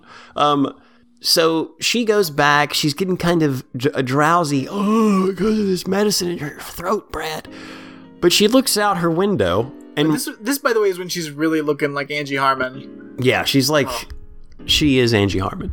She looks out the window and she sees a gorilla. Well, in the hallway, she does see like a gorilla man chasing a woman, and she's like, "No, no, ah!" like screaming. But it's a little too realistic, and Yeah. she's like, that's weird." But it's the 80s. I'm just gonna go to sleep because I'm sick. Oh, it's probably just gentle, normal, like, sexual harassment. Yeah. It's no big deal. So she goes back into her apartment and she looks out across the way, and I guess in the time that she's walked back to her bed, these people have crossed the street and gotten into the other building. We don't realize that. To me, it seemed like it was right down the hall, but you're right, Brad. Later we find out that it's across the street in another building. And I'm going to tell you right now, the proximity that the camera lets us pretend that is there is not there. There's no way she could have seen what we see in this. Those buildings are real close. Yeah, but they're... You just look into somebody else's apartment from 3 feet away. Ugh. The gorilla guy could have jumped through her window. By the way, worst gorilla costume ever. Oh yeah, just bad. Abbott and Costello had better gorilla costumes. Oh, but Brad, it's made from actual gorilla fur, which is just boy, horrific. That's Fucking gross. horrific. So gross. But she sees this. Go ahead. Yeah, she sees the gorilla straight up strangle this woman. Yeah, just murder, like straight up choke her out. And then he looks over and sees her 3 feet away in the other building. And she is shocked. Like she's like, And she goes to call the police, but I guess she falls asleep because of cough medicine. well, it takes her a while to find her phone because it's trapped That's under her true. bed sheets. And she's just like, "Where's my phone? Where's my phone? I just moved. It's in my bed where I keep my phone." Which I guess in the 80s, you're talking on the phone late at night to David Hasselhoff, talking about your hopes and dreams. I mean, I guess you keep your phone in your bed like that under the covers. Sure. I mean, I keep my phone in my bed now. Well, true, but it's like it's a cell phone. It's not like those old timey cord phones. You get tangled up in those cords. How many people were tossing and turning at night only to wake up trapped in their phone cords and freaking out? So Not many people died. So many people died. A lot of people blamed Freddy Krueger. Well, you know what? Phones killed more people than Freddy Krueger ever did in their dreams. That's a truth. That is a truth. So yeah, she just kind of passes Justice out. for Freddy. The best part of this cold open is that whoever's in the gorilla costume is so dedicated to being a gorilla that after he strangles the woman and turns to Angie Harmon, I mean whoever this woman is, the 3 feet away, he looks at her and goes, like he lets out a gorilla ape-like grunt. Dude, who are you doing this for? Like, what are you doing? He's lost his character. At that point, I thought, well, this is a crime of passion. He just really got into the gorilla part. He was King Kong, and she was the woman. 'Twas Beauty who killed Beauty. Oh, it was the Beast who killed Beauty in this part. She goes to sleep. I thought, oh, he's going to, like, jump into her room from across the balcony, or he's going to go over to her door, which I'm sure is unlocked, or, like, go kill her now. This is how this is going to begin. Right. We get the Knight Rider opening. And then things start for real. So it's next morning. Hasselhoff is bringing some flowers over. We catch a glimpse of someone trimming a hedge that looks a hell of a lot like Norman Bates. He's hiding behind this bush and waiting, almost if he needs a cue, for David Hasselhoff to walk up and go into this apartment complex.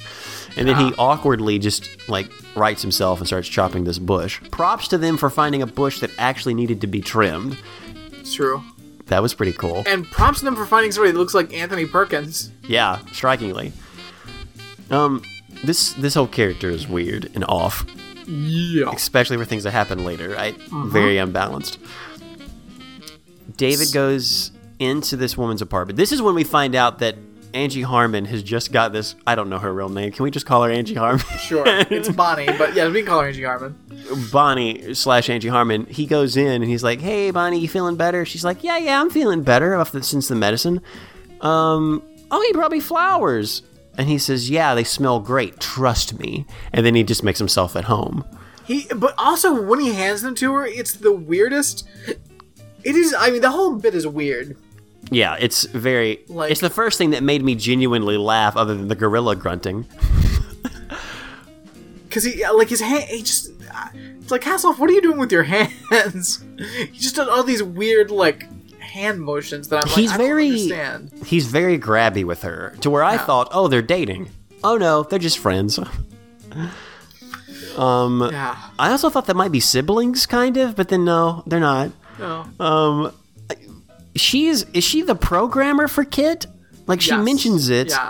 Yeah, she's one of the programmers for KITT.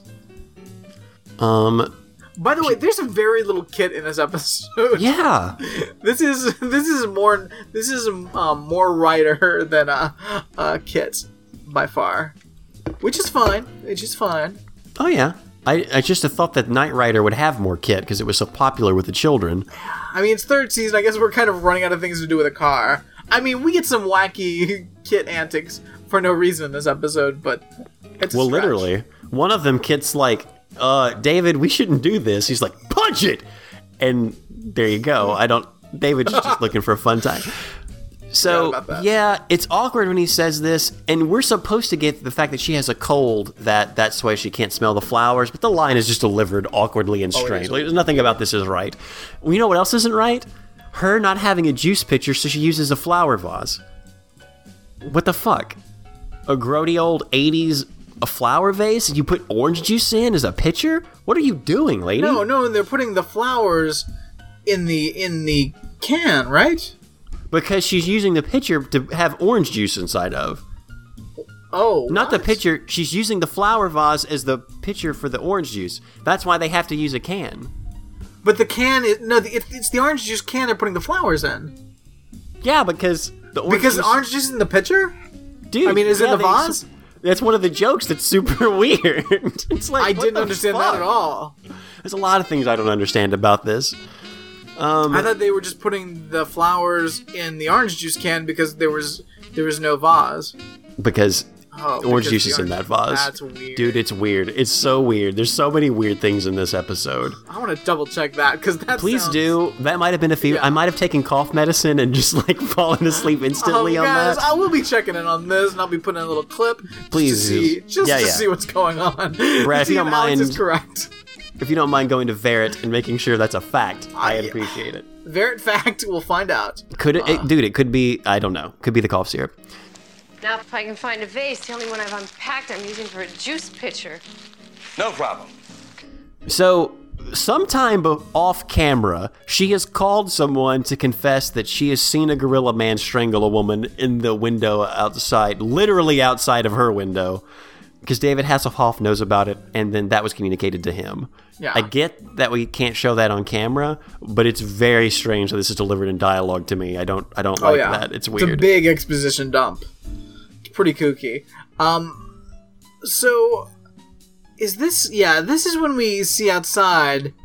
There's a woman that is drawn like not even a pentagram, but like a sun around Kit, and she's dressed up. Again, mind you, we're still a couple of days before Halloween. Yeah. Never forget. And she's dressed up as like some sort of witch enchantress woman. And she's got like a black cat, and she's talking to Kit like, Can other people hear Kit? Yeah. Are we sure? Because she doesn't really react to anything he's saying. And if a car was talking to me, I would do more than just kind of like pretend to be a witch and carry on. That's the other thing. I'm like, does everyone just know that there's this talking car running around? Like, I thought this was like a secret mercenary organization. What's happening?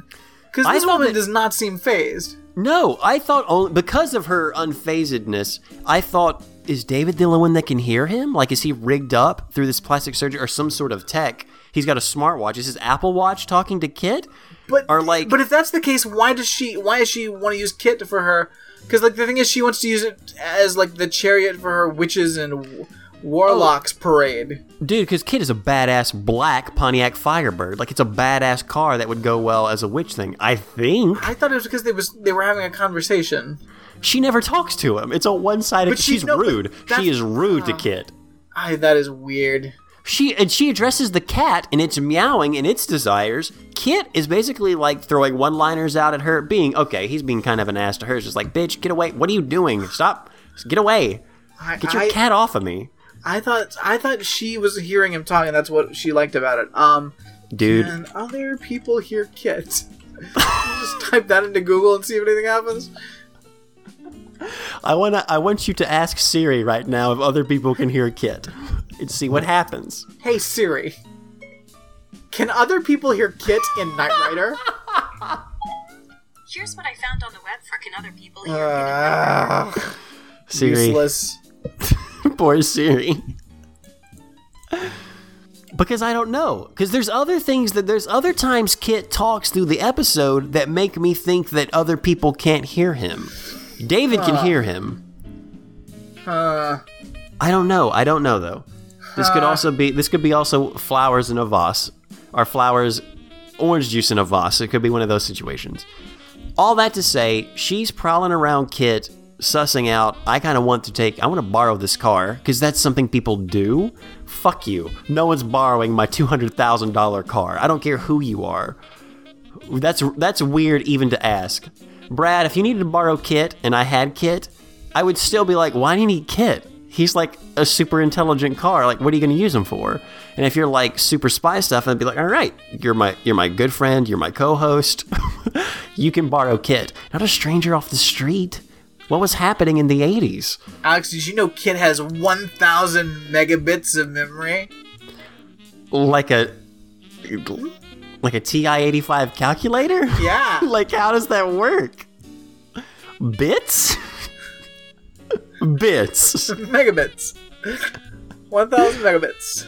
1,000 megabits. That's close to a gig of bits.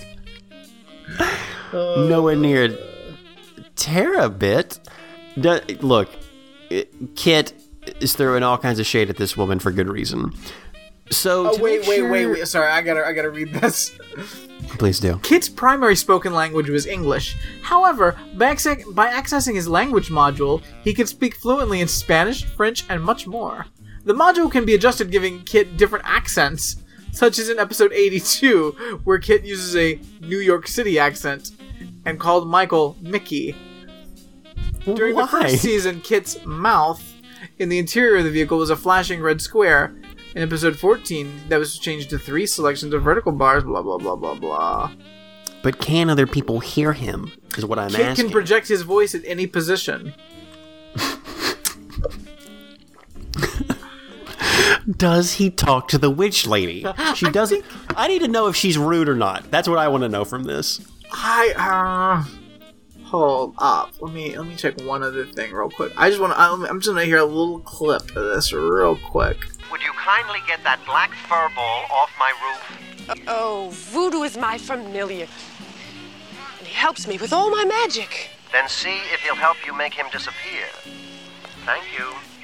Yeah, because Kit says, get that fur ball off of my roof, and she says, this is my familiar. She's talking to Kit. She's absolutely talking to Kit. Okay, just making sure. Because otherwise that sentence makes no sense. I had to turn on subtitles during this because there were a lot of things that I was mishearing. So I apologize. One of the great mysteries of our time is solved. Kit can talk to people. But this woman wasn't freaking out that the car was talking to her, and that's a little weird. Is it common knowledge? Are people just okay? Oh yeah, talking cars. Yeah, no big deal. Yeah, what? It's 1984. We got talking cars. Big whoop. Yeah. Big whoop. An actor is president, and we have talking cars. What's the deal? This is just our lives now. So they go over to the apartment across the street, which, how she's able to like pinpoint. She's like, oh, it's apartment 302. How do you know that? How do you know the numbering of the other building? This happens a lot in other sitcoms, and I wonder, like, was this like a safety thing people did? Like, I don't know if this is a real thing or not. If this is just a convention of television to help stories move along, or if back in the 80s and 90s and 70s, just because of apartment buildings and the way they were, for safety purposes, did it make sense for you to know the other buildings? Was it common practice when your neighbor's window was 10 feet from yours to be like, all right, let me count up your third floor, this over, you've got to be like apartment 310. But that doesn't make any sense whatsoever. I have no idea. You'd have to have gone into the building to even begin to understand the numbering systems other than third floor. But you're right, it's weird. They go over the apartment that she saw furniture in, and the ape and the woman is completely clean. There's nothing in there. No woman. It was all an illusion, Brad. Brought on by sleep deprivation, sickness, and cough medicine. Or was it? So, Dr. David Hasselhoff goes down to check out, get some information about the party, and he runs into a woman wearing the shortest robe ever imagined. Yep. Like, that is a tiny robe. Little robe. Welcomes him in, flirting with him a little bit, like, oh, hey, what's up? It's more of like a shirt than a robe, really. Like, it's barely a robe. Brad, she just got finished partying. Of course this is what they did in the 80s. Yeah. By that party, like, there's just streamers, like, every 2 feet there's streamer hanging straight down. It's, like, I don't know about this decor for your party.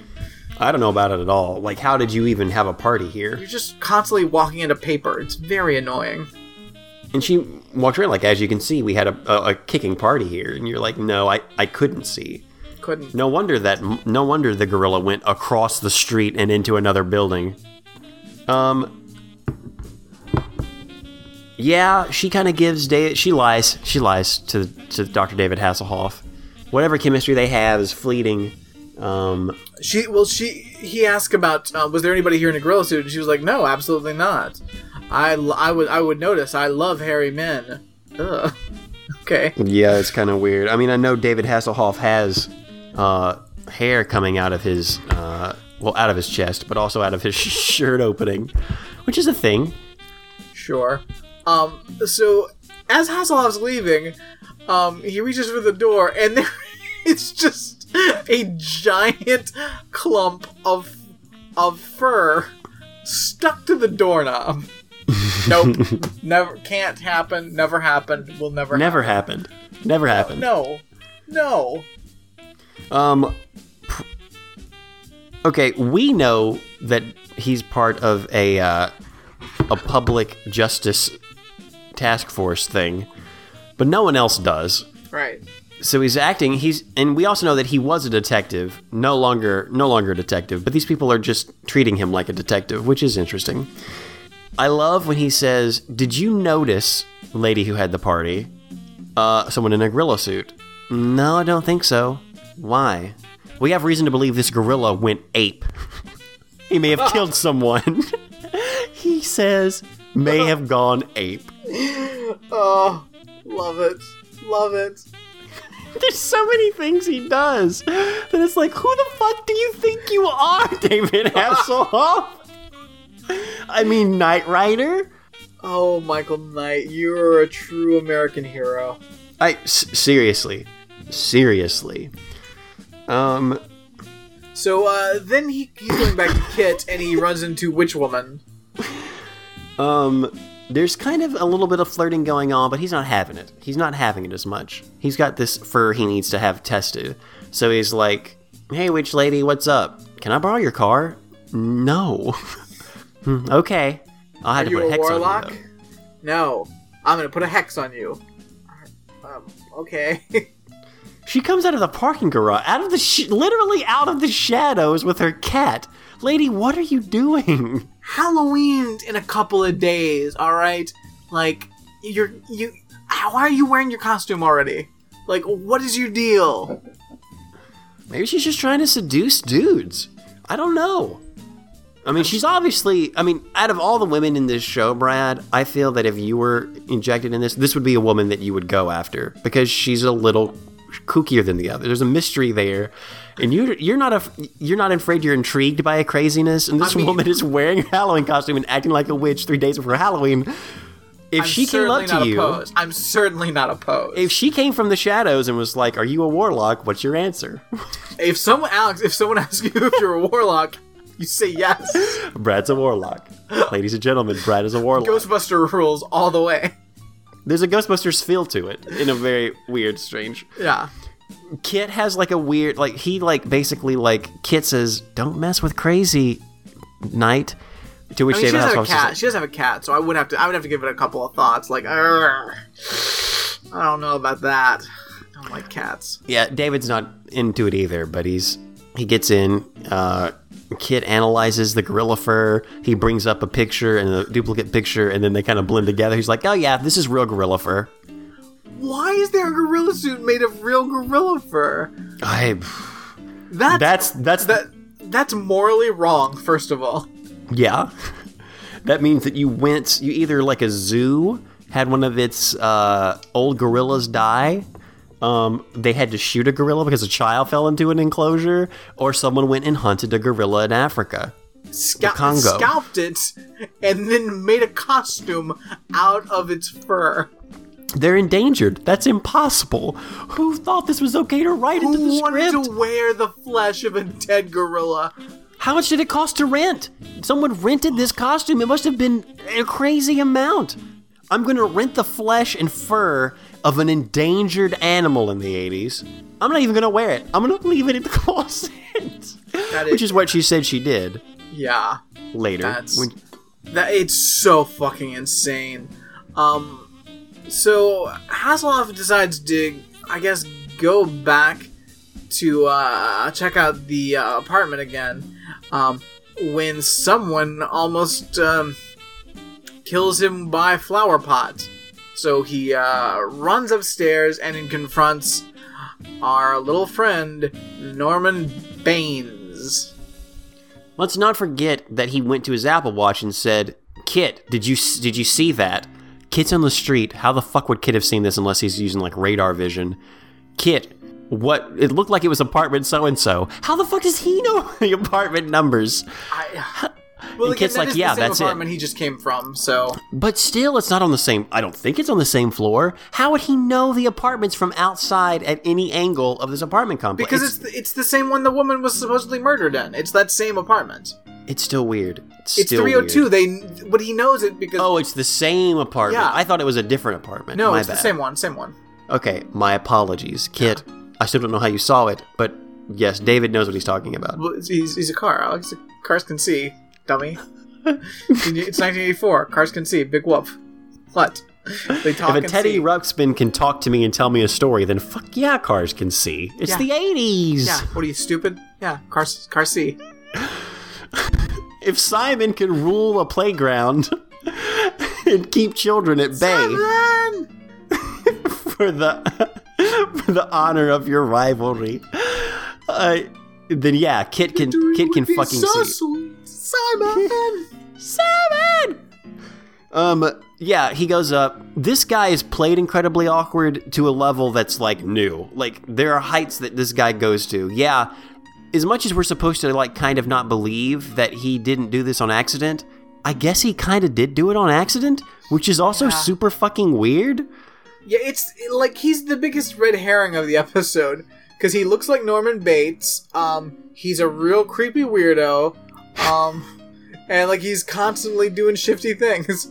But no, he's fine. In the end, we find out he didn't do anything, which makes it so weird. All the shit he does, especially what happens later in the pumpkin mask. Yes. So then we meet the guy that owns the building. He comes in and is like, "Oh, what is going on here? How are you? You looking to rent?" And Hasselhoff's like, "I thought this place was furnished." "No, the furnished apartments are on the other side of the building." Okay. So half of your apartments are furnished and half are unfurnished. Alright, that's weird, but okay. So then we cut back to Bonnie, and she's dusting and finds a mystery key. But almost on accident. Completely on accident, and doesn't even realize that she's found it until she's like, "Oh, I guess this is one of my other keys. I must have dropped it." Oh, let's see, garage, washing room. Oh, there's so many keys for this apartment complex. There's 3. It's not so many. She's dusting and she knocks it off of what I guess is a smoke alarm or the doorbell, but it flies off, and I give this show credit for that. It's something that she doesn't notice, but we do notice, and it's kind of cool. It's almost like, whoa, what'd she knock over? Was that a key? And then she picks up the keys like, oh, all these keys, and you're like, lady, that's a clue. That is a clue. David Hasselhoff saw the fur in the door. That's impossible, but knocking a key off is something that can happen, and we just saw it. Yeah. And now I know something that the people don't know, and I'm invested. Then she hears some water running in her bathroom, and she goes to check it out. Oh, and she pulls back the shower. There's full Psycho music, and the dead woman is in her shower. Ah! Definitely a dead body in her shower. Absolutely not a hologram. No, a hologram? Definitely a dead body in her shower. Brad, how would they even do a hologram in this 1980? That's a great question. Because that's clearly not a hologram. So she screams, Hasselhoff runs in, and she's like, "Oh my god! Look!" And he's like, "There's nothing here, bitch. What are you talking about, dummy?" Like, listen, Angie. I mean, Bonnie. Why are you so stupid? Is this the sickness? Are you taking more cough syrup? Like, you're just seeing kooky things, weirdo. He's really handsy with her when he's saying this to her, and then he draws her in. It's like, but we're gonna get through this. We're gonna find out. She hugs him, and she's distraught. And he doesn't look at the camera obviously because he doesn't break the fourth wall, but he looks over her shoulder worried, this woman is crazy. This woman is fucking nuts. But my favorite though is when he first comes into the look of the exasperation of, "There's nothing here, dummy." So oh, that's how dare you call me in? That's a real Hasselhoff look. I felt like we were back in the Nights for a second there. So he goes to some sort of where does he go after this? A costume? Oh, he goes to the costume shop. He's going to the costume shop to find information about the gorilla suits. Well, he's going to find the actual gorilla suits. So he goes to the place, and there's stuff in there. I don't know if it's so much a costume shop as it is prop storage. It might be both. I mean, it would make sense that I guess a gorilla costume made from the flesh of an actual gorilla would be at this caliber of a costume-ish shop. He almost gets killed by not gets killed, but almost gets hit by some sort of weapon that's part of a costume. Kit says, "Hey, I just saw that your heart spiked on your Apple Watch. Are you cool?" And he's like, "Yeah, there's just too much Halloween in here for me." So Kit can see when someone drops a flower plant on you, but he can't actually see through. Okay, I guess I'm beginning to understand the limits of the vision of a car in the 80s. Right. So yeah, he gets the gorilla suit, and so now he's going to go back and he's going to confront that woman that had the party. So he's got gorilla suit in hand. I love he brought it with him. Yeah. Like, Exhibit A. And he walks in, and Bonnie's hanging out there with a party woman and some other rando dude. And it's like, oh yeah, hey, we're having wine and cheese. Come and join the party. I don't know if you know this, Brad, but this is a singles apartment complex. Yeah. Doesn't Kit bring that up? Yeah. Kit's like, we never should let Bonnie move into one of those singles complexes. Such judgment. I love that Kit is an AI that gives judgment. I love that in a future episode he adapts on a whim, I guess, a New York accent. Yeah, I want to check that one out. It's pretty good. Can we talk about fashion for a second? Because we haven't mentioned it in Force yet, true. and this is the best time. Hasselhoff is wearing, I would say, a really nice red colored button-up shirt. The thinnest of red. All of Hasselhoff's shirts are so thin. So thin. Well, he wears that jacket. He wears that black jacket everywhere because he's Knight Rider. He's got on like black denim or gray denim, black shoes, black belt, on point. But his shirt is unbuttoned halfway down his torso. It's a little strange. Yes. Also, at this little wine and cheese party, Bonnie, let's talk about her rig out. What would you call this? Top of my head, I'm going to say modern minstrel. Billowy sleeves, like a tunic-like shirt. It's got a belt around the middle of it, but it's still tucked in. Yeah, you know how you do. You wrap a belt around your shirt. And then she's got like skin-tight pants that go down, I think, into boots. Modern minstrel. Yeah. Are they just light or are they acid wash? I can't even tell. Dude, I don't know. I think they're just light pants. Yeah, but that belt is kooky. Also, other dude, the gentleman caller, this other lady who lied to David, has brought them together because he thinks they should meet because it's a singles. She thinks they should meet because it's a singles apartment complex. These two will hit it off. I want to move to a singles apartment complex. I think you should, weirdest friend. Idea. I think we should bring it back in 2017 if it doesn't already exist. Is that just like a college dorm? Like, is that what it is now? Apparently. I'm not moving into a dorm. But this dude, this guy, yeah, the worst. He's got jacket. He's got like a green and like orange like checkered shirt, like plaid, like brown pants, and a fucking white Miami Vice jacket. Yeah. No. Not working. As weird as the modern minstrel outfit is, it kind of works for Angie Harmon / Bonnie. Yeah. Like, it works for her. Even David's outfit, he looks good at it. It's like dude's on point for, I guess, the 80s. It's a little strange it's unbuttoned down to your navel, but this is before the time of super deep V, so you had to make your own deep V. I get it. He saves her from these people. He takes them out of the party. He threatens the woman with the gorilla suit. If I find out that you're responsible for this, I'm gonna do something. What are you gonna do, David? You're not a cop. You're a vigilante for you're part of Flag, whatever the fuck that is.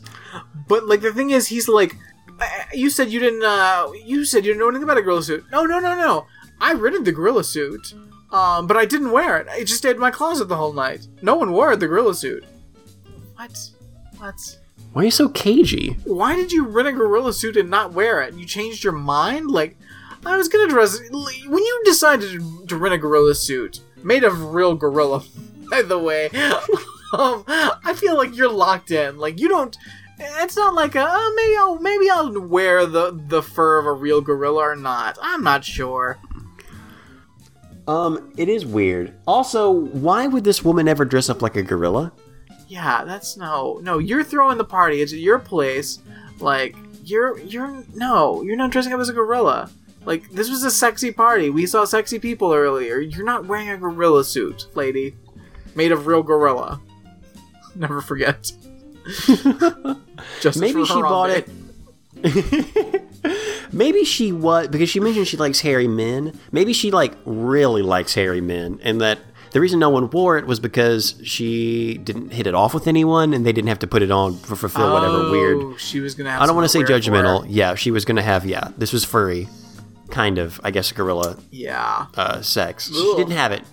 But she says it like, oh, I didn't tell anyone, because obviously it'd be weird to admit my not weird, again, I'm not judgmenting, my gorilla fetish just to a stranger I never met. Why, do you want to wear it? Did you get it to come back here to wear at this singles apartment complex? You tell me, David. David leaves. I don't think he takes it back. He goes somewhere and puts the gorilla suit in his trunk. Kid's talking to them, but then we see the hands of another person wearing a gorilla suit starting a car engine down the block, and they try to run over David Hasselhoff. Well, so he's going to the cleaners to find out something about who had the suit cleaned, because the one thing is party woman didn't. She said she didn't have the suit cleaned, but somebody did, so he's going to find out who did. So he's at the cleaners, working on that now. And that's when someone else wearing a gorilla suit... Why? We do not know. At this point, we know the gorilla suit is a choice. Someone... Yes. People love this gorilla suit. He's probably trying to run him over. Well, who the fuck gets a gorilla skin cleaned? Like, can a place even do that? Who knows? I know it's the show, and it's just like a suspension of disbelief, but there's some things that are a little hard, Brad. Yeah. We do see... We get a shot of the owner of the building for a second in his office. Wearing a really cool robe. Just want to note that. For the record. True. Cool robe. I like that. I like the robe. I'd give anything if he stood up and it was just as short as the other woman's robe. Like, it's just something that happened in the 80s. We just short robes. We forgot in the 80s we all wore really, really short robes. Yeah. Men and women. Yeah. I like a robe that doesn't quite go to my crotch. No, I just need to show off my 80s legs. That's why I have leg warmers, silly. Why would I need a long robe? Duh. Hey. So, the gorilla guy tries to run over David Hasselhoff in the road, but it doesn't work because he's nimble, and he just jumps over Kit and rolls over the hood. Yeah. And then he jumps over the hood of Kit. Like, he jumps over the hood, then he jumps over the roof of Kit to get into Kit, which is actually pretty badass. As you do. Car chase. There's a car chase in every episode of Knight Rider, correct? Yeah. I'm sure. There has to be. It's a whole show about a car. Yeah. And so they're going down a side road, and Hasselhoff's pursuing, and then there's a guy unloading a giant window. Oh, poor guy unloading a giant window. You shouldn't be doing that in a TV show about a car. Not at all, especially one that has rocket boosters. They are like 3 feet away, and Kit's like, Michael, there's not enough time. We're not going to be able to make it over that window. And he's like, hey, why don't you try it anyway? And he hits the turbo boost. Well, he kind of yells it like he's in the moment. Hits the turbo boost, and then the jump jacks or whatever the fuck happens, and just destroys this window. And like he crashes into it, and we cut to commercial. But like we see he's crashing right now. Yeah. Like, this isn't a throw to commercial. It's not like there's any suspense. Kit has survived countless versions. Like, Kit has like a hardened outside chocolate coating shell. Yeah. Nothing's gonna crack that thing. Like, we know that it's just unfortunate for the glass guy. But to pause in the middle of a stunt is pretty awesome. Like, I think it's hilarious. I think you should pause right before the stunt. I think the mystery should be, are they gonna make it over the glass pane or destroy it? Yeah, you should. But the fact that they choose not to. Nope. The fact that they do it in the middle of the stunt is just weird. Yeah. I guess the kids they would rather see it kind of destroyed.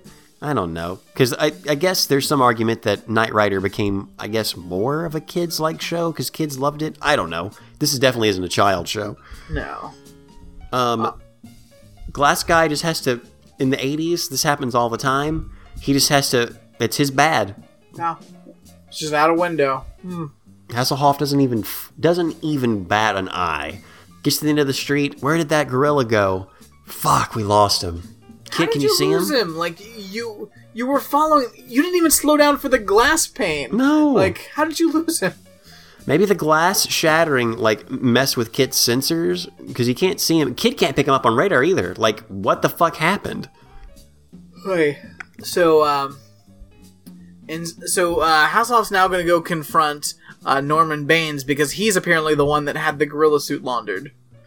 Yeah, and he's been doing some suspicious stuff. We cut to his house, and dude, there's a lot of things going on in this apartment. He's got a lot of taxidermy creatures, including a monkey. Yeah. A lot of weird simian, like skin stuff going on in this. Like, I don't like that. Taxidermy animal heads and things are gross, but he's got like a full, straight up monkey just like hanging out like on his counter. Like, that is weird as fuck. Yeah, so freaking weird. He's carrying in a bag full of something. I guess we're supposed to assume it's a dead body. It's pumpkins. Twist part, David confronts him and is like, "Oh, you're just a weird-o." The best part of this, though, is Hasselhoff just, like, rolls up into his apartment. Like, doesn't knock, is not a police officer. It's just inside his apartment. He says, "Hey, what are you doing here? You can't just come in here." And he's like, "Oh, I'm gonna need you to show me what's in that bag. I want a lawyer." He asked for a lawyer. Hasselhoff's like, "I'm not a cop." Doesn't he question what he's... So not only does the guy say, "What are you doing here?" but he questions... Like, Hasselhoff questions... He accuses him of something of, like... Is it breaking and entering? And David's like, "It's not breaking and entering. It's something else that's breaking and entering." It's like semantics. Yeah. He's like... He's like, "This is trespassing." "No, it's not. It's breaking and entering. And I'm not a cop." Like... Okay. Oh, that means you can't do this. Yeah. But also, I love the way they frame it, because we see through someone else's eyes. It ends up being David Hasselhoff, him walking through his apartment, like Norman's apartment, until he gets to him and says, and then Norman realizes he's there and is like, "Oh, what are you doing here?" And then they turn around and the monster lurking is actually David Hasselhoff. Yeah. So also, so yeah, and so he's like, show me what's in the bag. "Oh, but come on, I'm sorry. I know I shouldn't do it. But I do it every year, and I can't stop myself. I can't help myself." And he opens. It's pumpkins. He just stole a bunch of pumpkins from a pumpkin patch. He wanted a lawyer there because he steals pumpkins from a pumpkin patch. Dude, this Joker doesn't know what's going on with law. He's like, "Look, if you're gonna turn me into the cops, I want a lawyer, but I'm just stealing pumpkins from pumpkin patches. That's who I am." So then they sit down at the table, and I do love this bit because he's got all these like he's got like a collection of like insects behind glass, and Hasselhoff kind of pushes one out of the way, and Norman just pushes it right back. It might be my favorite little physical bit that happens in this entire episode. It's so good. Do you think it was impromptu? Oh, I think so. It's so funny though, because Hasselhoff is clearly creeped out. And he just pushes it away. They're just talking the whole time, like you wouldn't even notice, and then Norman just like slowly pushes it right back where it was. It's great. Hasselhoff gets information from him. What's her name left town, who threw the party for Angie Harmon. Norman's watching her place while they're gone. Hasselhoff leaves to go get more answers. Norman starts just carving a jack-o'-lantern. No big deal. Like a real fucking creep. They go back to Mr. Knight, Walton Knight's estate, and they're decorating for a costume party. This isn't Mr. Knight's long dead. Oh. This is this guy? This is what's his name? Oh, the leader of Flag. Yeah. Miles, Devin Miles. Okay. Yeah, he's having a big Halloween party. Is this not even a secret organization? Like, because I again didn't remember a lot of the specifics. But clearly, like, it's not like Hasselhoff's out, like, crossing the country helping people. He's just in town. Like, yeah, he's local. Dedicated to LA. There's a local guy with a talking car solving mysteries and capers. No big deal. Yeah. So they go back to the apartment. Because they're just setting up. There's nothing else happening at Devin's mansion.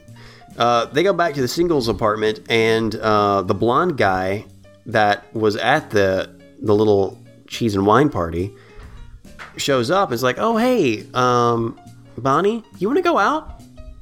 Okay, I guess you can take me to this costume party tonight. Great, cool."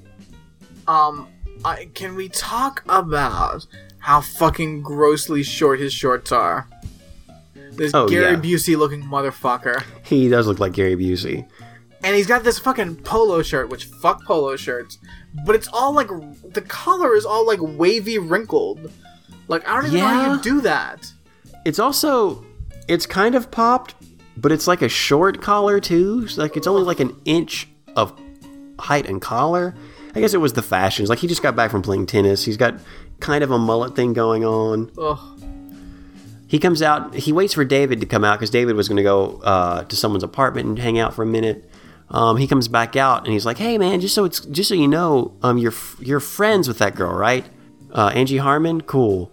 I'm going to take her on a date. Just want you to know that if anyone's bothering her, I really hope you get to the bottom of it. She's such a wonderful woman, blah, blah, blah."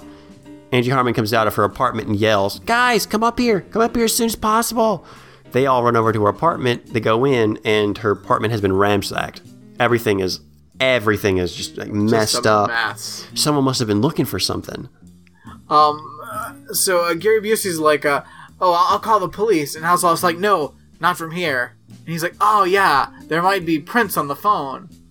So you think a criminal came in, ransacked the place, and then made a phone call? Like, let's be real. That phone is still under those bed covers. They never found it. Never found it. Also, I'm pretty sure that there's fingerprints everywhere. Yeah. The phone, not specific. The phone's the last place I would look for fingerprints. Look over everything that has been ransacked and knocked over. Yeah. It's like, yeah, so many. I love the dialogue in this. Yeah. Then Bonnie, who by the way is dressed like a first grade teacher. Yes. Crazy sweater vest, with big billowy sleeves. She walks into her bathroom again. There's not a dead body this time, though she was concerned at first. But there is a demon in the mirror. And by a demon, I mean the kookiest Jim Henson puppet ever. Yeah, it definitely looks like a Jim Henson-like demon. It's like one of those demons from The Storyteller. Yeah. Kind of had one too many donuts. Because he's also kind of like plump. Like it's a big, almost like a very rounded face. It's a demon from the episode of Millennium where four demons discuss whatever at a donut shop. Claire knows. I don't remember the specifics. But yes, that's what it looks like. Oh. So she is frozen in fear. David Hasselhoff comes in. So does, I'm not sure what you would call it, Gary Busey. And they're looking and they see this demon getting closer and closer to them through the mirror. And it's pretty cool. Special effect for a Knight Rider. Yeah. And it's talking all backwards, too. For some reason. Yeah, so David reaches out to the glass to kind of touch it. And he's like, "I know what this is. This isn't a real demon." He starts looking around and he like takes down the ventilation fan cover. And then there's a little camera. It's a projector. It's a projector. Oh, it's just one of those holographic projector machines. Oh, just one of those holographic projectors with the sound of microchip or something. Yeah, with the sound, like he even like whatever the microchip thing is like passing. Like, oh, it's one of those. Oh, here's something with the water running. I'm sure there also has the hologram of that dead woman. Oh, this is how they did it. This is how they did it. Holograms, guys, holograms.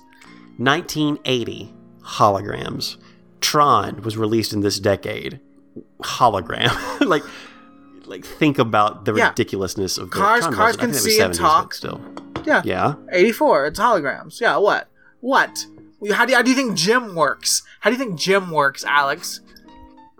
Oh, holograms. Yeah. No big deal. What's the problem? No big what? It's the future, isn't it? I've got a car phone. It's the future. Yeah, we got sophisticated holograms.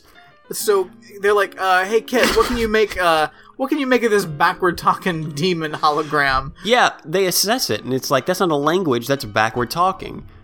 And it just gives them an address, which I'm like, that's alright. Like, that's a weird breadcrumb trail to leave behind. How would you even know it? How did they not bank on the fact that they would just get freaked out and run away? They were superstitious. It's the 80s.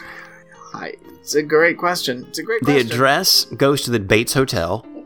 100%. Like, they are clearly on the Universal Studios lot, like, at the Bates Motel from the movie. David Hasselhoff looks at it and says, nah, couldn't be. They walk up, they go into the garage, they see the dead woman who was strangled by the gorilla, and then all the doors lock, and then gas starts being funneled into the garage. Because people still kill people by gas in the 80s. Crazy. Sure. You know, sometimes you configure your garage for gas attacks. I love that they're holding hands and walking up. Like, it really questions, like, are they a couple or are they not a couple? I also love that David is committed to his get-up. Like, he basically wears the same thing, just different colors in every day of his life, and I appreciate that. Yeah. So, of course, they're locked in. The gas is coming through. What are they going to do? Call Kit. Watch up. I don't know. Maybe it's because I'm a sensible human. I just assumed Kit was going to crash into the garage. Why wouldn't he? He crashed through that window, and glass is pretty hard. I guess we don't want to damage the car any more than we have to, because instead, what Kit does is shoot out his grappling hook to just break the lock off with a grappling hook. Kit takes his damn sweet time. They should be dead. Yeah. But yeah, Kit also, like, breaks a chain. Like, Kit's like, I'm coming, Michael. He peels out, but still, all the time in the world. It's ridiculous. So now they're like, all right, well, and so, sorry.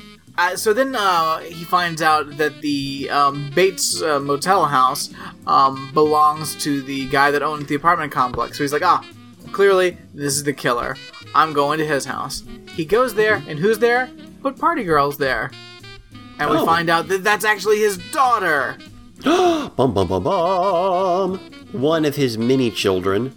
So the woman that used to be in the apartment that Bonnie lived in was apparently having an affair with the landlord, and she was bleeding him dry of money, which he hates because he wanted to give some of it to his wife and his children. Children being the key word here, because we only know of one, the blonde-haired woman, the party girl. Right.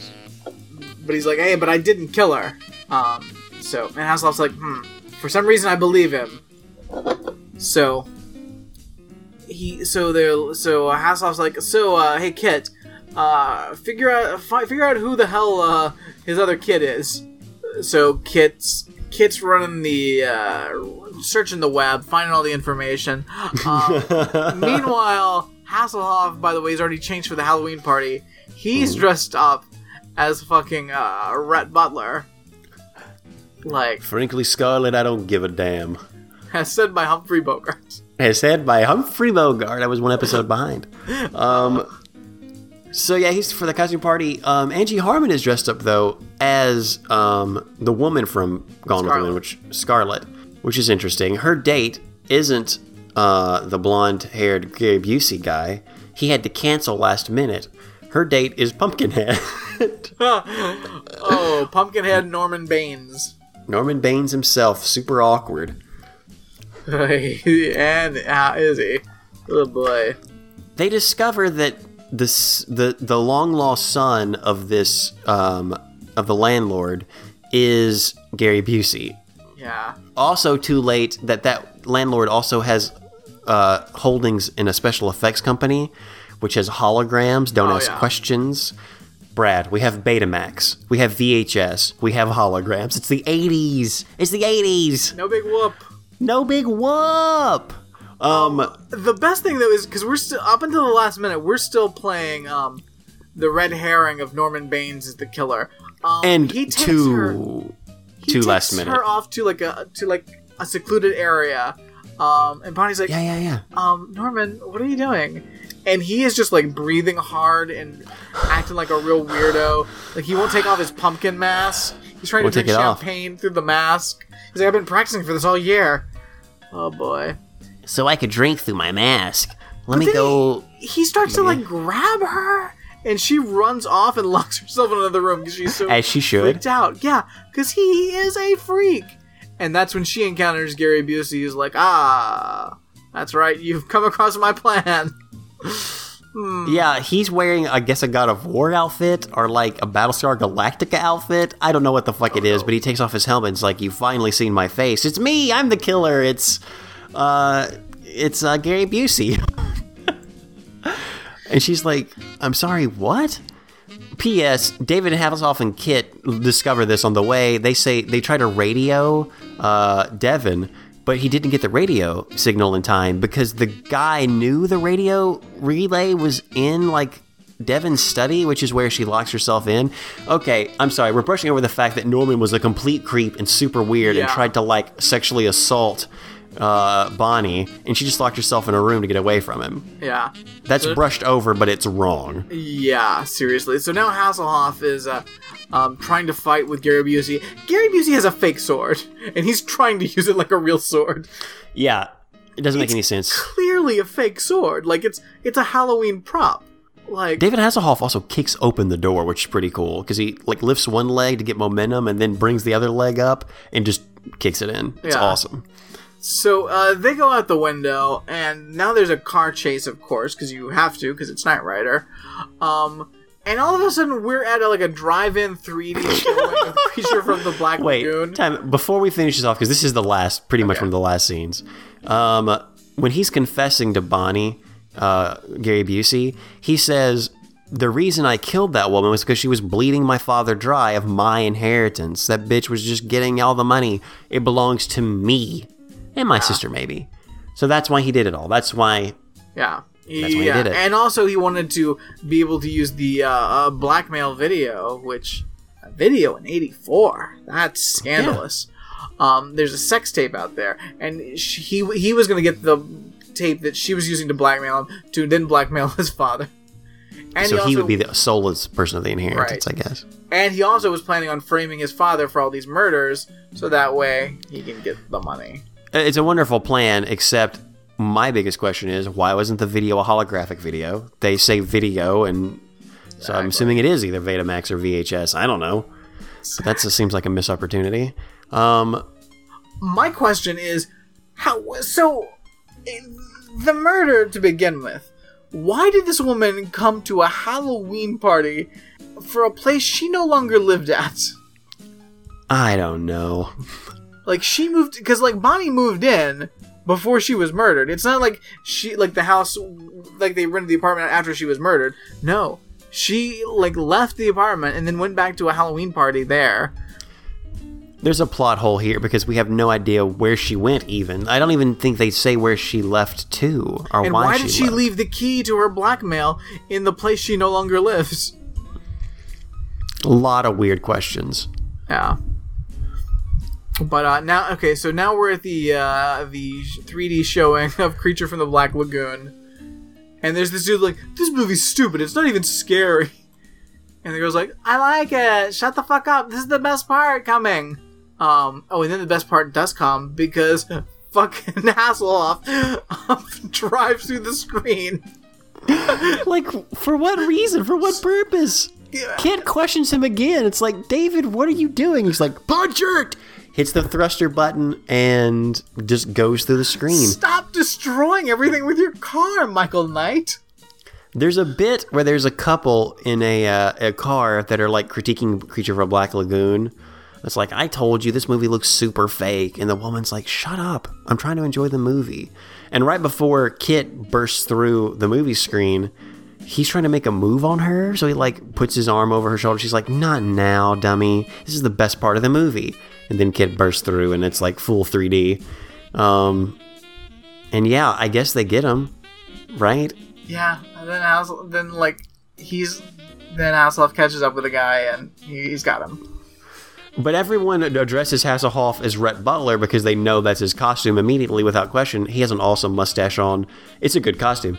But he gets out and it's like, someone actually says as they're applauding him for capturing the bad guy, way to go, Rhett!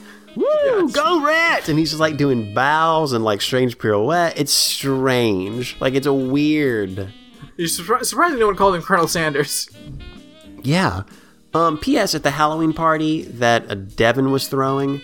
there were some weird costumes. Someone was like a strange Ewok Darth Vader. Did you see that? No. It's on screen for the briefest of moments. They have the black Darth Vader helmet on, but then they have on, it might be like a swamp monster thing. It's like, all right, we have all these costumes. Let's just mix and match. There's a very scary, weird clown thing happening.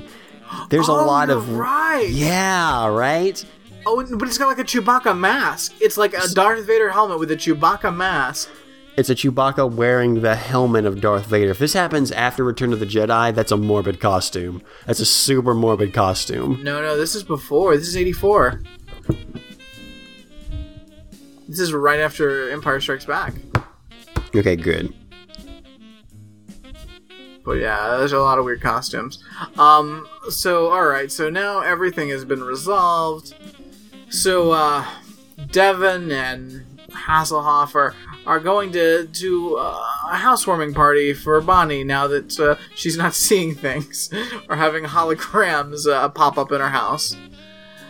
And, who else is coming? It's also Witch Woman. And she's not... Go ahead. She's not a witch? No, that was she was just doing that for Halloween, aka a couple of days before Halloween. You mean 3 days into that? I mean, okay. Yeah, and she's got like a covered dish thing, and she's like, "Oh, I didn't really curse you. That was just a joke." She's like, "Okay, I don't know if I should eat that though." So then, as she's walking up, I don't exactly know what's happening, because plants are falling dead, but the way it's framed on her ass, I don't know, are the plants like, wow, what a sexy lady, I'm falling dead, or is she poisoning them because she's a witch? What are they saying? I think it's implied that she's poisoning them as a witch, but as we all know, witches aren't real, so that means that she painstakingly set up, like some sort of special effect to have these flowers die while she was walking by to impress David Hasselhoff in his robot car.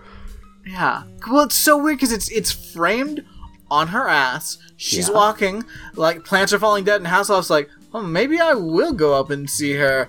And I'm like, wait, what's happening? We're forgetting, like, all the banter he has with Kit. Because at this point, he's like, Kit, what's in the cauldron? Because he calls her dish the cauldron, and Kit's like, you don't want to know.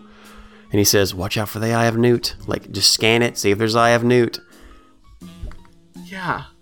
All that happens, David's like, all right, I'm game. He goes up and tries to open the cauldron. I mean, the dish. And Kit says something like, David. And he, like, kind of smiles, opens it, and smells. And then that's where the episode ends. It's so weird. It's such a weird ending. Weird, but I freaking love it. Like, I really enjoyed this episode. It's delightful. Mainly because there were so many questions I had for it. Like, I had no idea any of the backstory, what the fuck was going on from that perspective. I love the fact that there was, like, crazy costumes. Like, why did they decide to show Creature of a Black Lagoon at the drive-thru? Why did they mix, like, Psycho and all of this? Not Psycho. Yeah. Psycho and all of this. Why did they go as Rhett Butler and Scarlet to the Halloween? There's a lot of things that happen in this that I'm thinking, did they just do this day of on set? Yeah, and like, how is this not a dream episode? Because I thought we were going to find out that at the end this was all a dream because they set it up for it. Yeah, it's so... Yeah, so weird. So, Alex, who won, who lost? I don't know. I think Hasselhoff lost, I mean. Yeah. He's basically playing a junior detective. A real detective that's forced to play junior detective with Flag. So he's just solving mysteries. I'm sorry, not Hasselhoff. Gary Busey lost. Okay, I can see how he does it too. Because Gary Busey is a psycho killer, and he gets... Does he get killed or apprehended in the end? No, he's arrested. Okay, just making sure. Yeah. Well, he lost, but he's a murderer. Part of me wonders if Norman Bates lost because he's just like the worst person in the world. If there's a worst person award in this, even though there are murderers, like, did he try to... Like, he tried to sexually assault Bonnie. There's no way around that. But he got away with it. Like, that's not... it's like, laughed terrible, off. But he didn't lose. Yeah, it's kind of like laughed off, like, oh, that's just Norman being weird and awkward about his feelings. No, Norman's a monster. Let's not get that twisted. I could say that Gary Busey loses. He's a man... He's not getting all that money now. The whole thing was to get that money. Yeah, his scheme didn't work. He lost. Meanwhile, his sister is now getting all the money. All of it. Because he's not getting cut into the will anymore. He's clearly going to be cut out. Also, they got rid of the mistress that was stealing all the money from Pops. So, I think maybe Party Sister won. There's no way that they are the children of that man. They are too old. Like, they are, what, 10 years younger than him at most? Like, if not closer. Like, when he said, she's my daughter, I thought, nope. Maybe, impossible. Daughter, maybe. Son, definitely not. Like, I think the daughter was a stretch. But yeah, okay. But yeah, so yeah, she won. You think she won because she gets everything? She also gets to live her life in singles apartment, like, basically rent-free because her dad owns the place, and she's going to inherit all the money. Is she the winner? Yeah, I think so. Party girl's a winner. And her brother is the loser. Best dressed, worst dressed. That's a little tougher. I almost want to nominate Modern Minstrel because of its brazen disregard for periods, but also kind of making it a modern kind of 80s look because it works for her. Okay. I also want to nominate David Hasselhoff in pretty much everything he wears because it's the same thing over and over again. But my favorite one of his outfits is probably the last one because it's the same thing. The pink shirt? Pink shirt with a white collar and white cuffs. There's some class to that. I do not like that. Witch Lady also pulls off some really nice outfits. It's true. Her last outfit is really nice. Like, Witch Lady is an interesting... Like, I don't know why she's there other than let's add a witch to this for Halloween purposes. Mm-hmm. I don't know. I like Witch Lady. I like Hasselhoff's blue shirt outfit. I like all of them. For some reason, David Hasselhoff's outfit in this speaks to me. I might go as Mr. Furley to one Halloween party.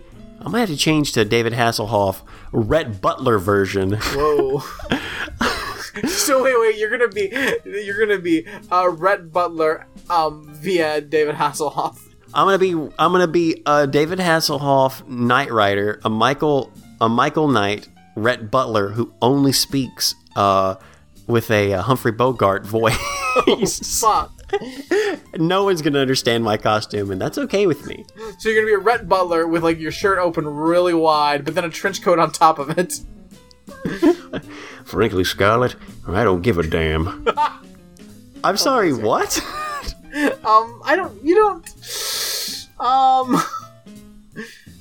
That's weird. Only the Ramjack faithful will understand my costume's secret theme. I can't wait. Can't wait to see it. Worst dressed? I don't know. Like, I don't even... best dressed... let's just say David Hasselhoff. Sure. Hasselhoff, blue shirt? For the blue shirt. Yay. He gets it with the blue shirt. Worst dressed... I don't think the robe is a worst dressed. That's just the fashion of the 80s we discovered. It's a fine outfit. I just question its practicality. Maybe shorts. Oh, yeah. Post-tennis match Busey. Oh, yeah, Nope. that's... Yep. Worst dress. Definitely. Of course. Guys, I know this is an awesome episode. I love... At this point, I am game for any and all Knight Rider in the future. What do we get back to on Halloween, though? I know we were thinking about doing the rest. I want to go back to another Dr. Quinn. We got to go back to Dr. Quinn. I got to see what happens to those kids. If the subplot of... If the little kid, the smallest kid's subplot is still, my mama died and I can't get over it, what the fuck are you doing, show? It'd be amazing. So, yeah, next week, the final Halloween app, we'll be going back to Dr. Quinn. Who is the best witch out of the two? Out of the first Dr. Quinn Medicine Woman's witch, fake witches, I guess, and then this witch, who do you think wins out? It's got to be modern. Yeah, it's got to be Foxy Witch. Foxy Witch, not sad old lady witch. Sad old lady witch didn't realize she was a witch. It had it thrust upon her. Foxy Witch owns that shit. Like, that's what she does. Like, what is she doing during other holidays? Like, what is her game just on day to day? It's a good question. I hope we find out more about her in the future somehow. Granddad, bring me the blue pages.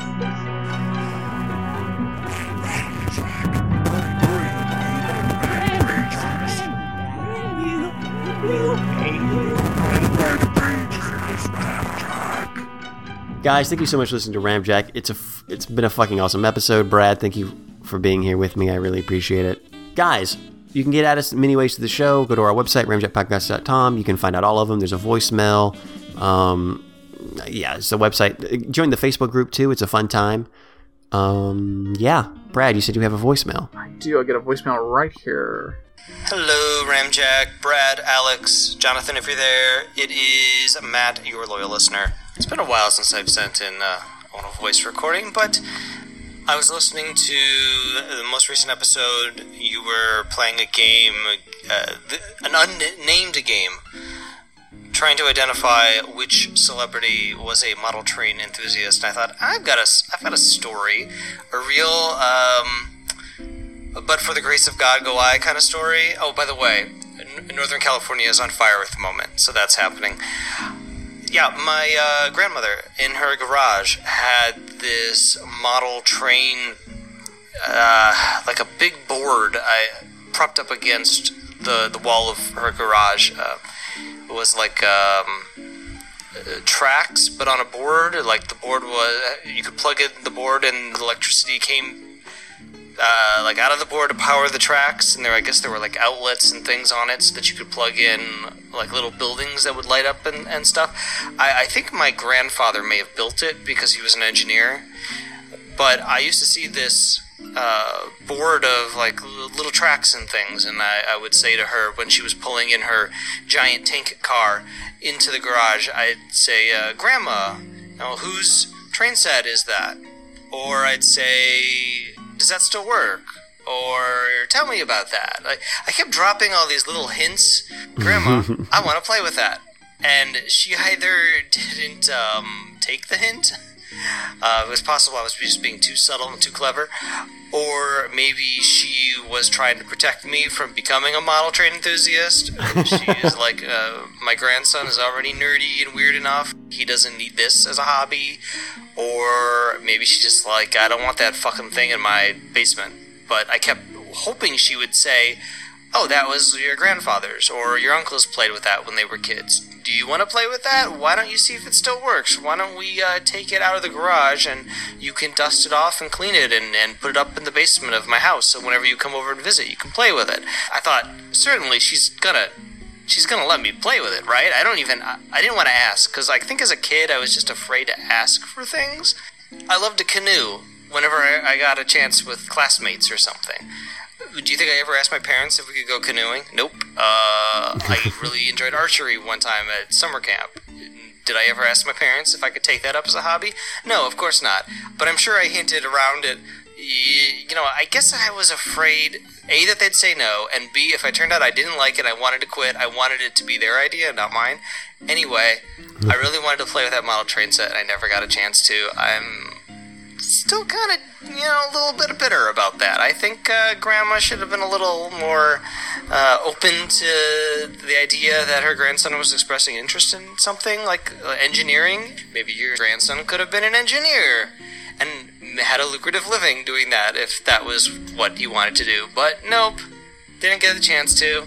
So, anyway, I'm not really into trains that much, but for me, the appeal would have actually been building the city, the little villages, and like decorating them and like doing the landscaping of the city planning. It's the reason I play like SimCity or any of the kind of simulation city world building games, because I like placing buildings on and like empowering them up, and like this is where the traffic would go. Let's build all the routes for all the pedestrians to get to work and to school and to home and to go shopping, and then in Christmas time we'll put like snow in the town square, and won't that be fun? No, I didn't get a chance to do that. So anyway, I'm starting to ramble. I'll just say one more thing about trains. When I was a kid growing up, we would go to a place called Lakeside, Ohio. It's on Lake Erie.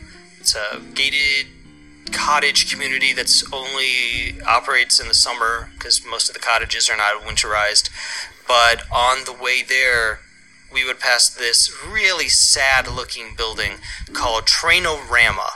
It's located in Lakeside, Marblehead, Ohio. I found it on Yelp. I can't believe it's still open. Just a dumpy little building full of trains, like trains in boxes.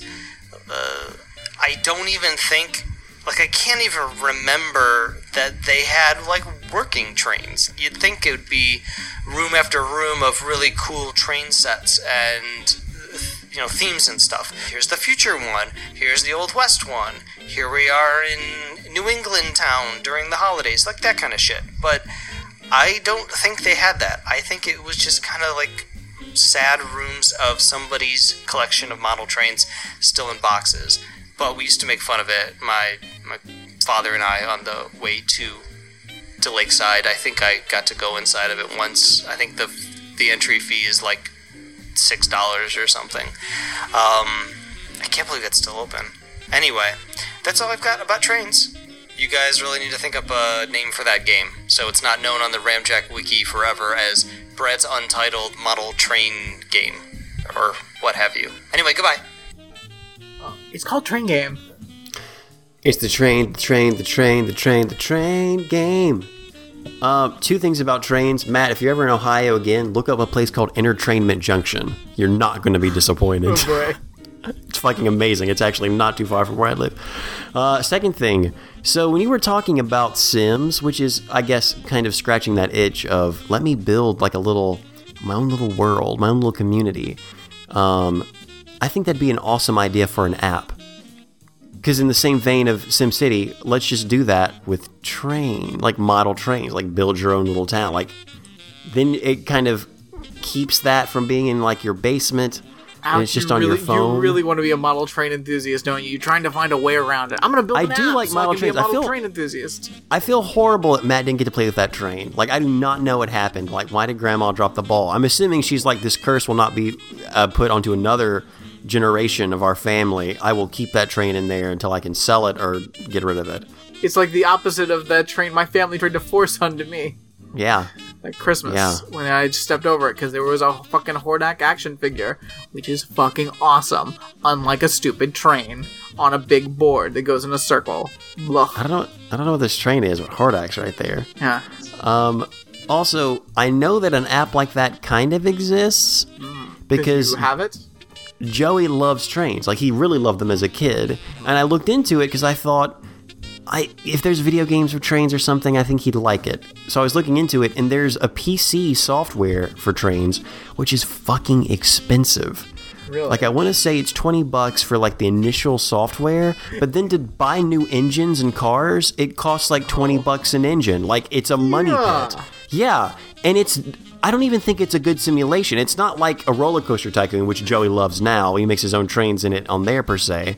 When you first said it was super expensive, I was like, is it like a $500? But it's like a Microsoft Flight Simulator, but for trains. And it's just very accurate. I think it is. Like, I think part of it is. Like, it's not very good, whatever it is. Some people like it, but it's not, like, you could do a better version of it. That's what I want. That's what's the moneymaker, I think. Someone take that idea and run with it. Just remember Ramjack when you're doing your taxes. Please do. Please do. Also, Matt, I told Matt earlier, please be safe in the fires. Yes. And remember, don't forget, you can always fight fire with fire. So if it comes to it, just get some matches and throw them at the fire. Well, it's your best defense. It's your best defense. I don't know if it's your only one, though. No, I don't know if it's the only... Get some gasoline and some matches, and you fight that fire with fire. I mean, yeah. I guess you can make a burn line in your backyard. No, take the fire on. You see the flames, you fight it with flames. That's how it works. Matt, be safe. Gotta fight fire with fire. You have to fight fire with fire. That's why firefighters are always prepared to either... If they can't control it with water, they're prepared to completely, like, just fight it with fire. Burn that fire up. Burn it up. We gotta burn the fire up. That's a phrase that makes no sense. Fight Not fire at all. with fire. Not at all. Nope. If a firefighter said that, you...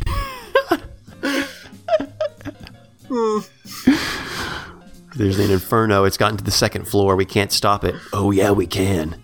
How? Let's burn the building next door. What? Ah. You don't get it.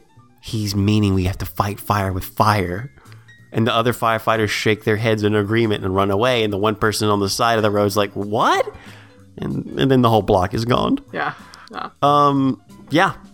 Guys, thank you so much for listening, Brad. Always a pleasure. I'm glad we get to do this show in the high holiday times. We'll keep you guys posted as far as what's the next Halloween episode we watch so you can follow along at home. Defo. Do you have a secret theme for your Halloween costume? Let us know. Give us a call. Please Got do. us in the Facebook group. Do you have any stories about Dr. Quinn or Knight Rider? Let us know. Knight Rider. What was the other show we were going to watch a Halloween episode of? Greatest American Hero. Yes. I mean, there's a lot of all that, so we got that. Yeah. The one I was looking at, the first Halloween episode, doesn't seem very Halloween-y at all. Oh. That was kind of why I was like, Let's try Dr. Quinn, the next one. Yeah. And this is a special message to the kids out there listening. If you have a sack of candy that's a little too heavy to carry up the flight of stairs unnoticed by your parents, there's a solution to that. Just custom.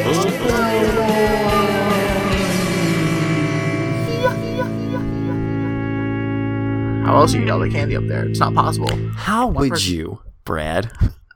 How could one person carry so much candy? It's an inside job. Inside job has to be. How could one kid eat so much candy? Do you know how much a bag can handle? 50 pieces of candy. There were 5,000 pieces of candy in that room, Brad. Doesn't add up. It doesn't add up. 5,000 wrappers. It wasn't one kid at all. No. Look at Al-Qaeda's website. They've been planning Halloween for weeks, years. I can't believe that happened to you. That is so surreal. That is something that, baffles me, but it is something weird that does happen to you, as odd as that sounds. Sometimes just strange things happen, Brad. And it's like you're a lightning rod for them at times. Yeah, it's my life. It's my life. That's why I'm always ready to record or make notes. Always be ready. Always be ready. Always. Always!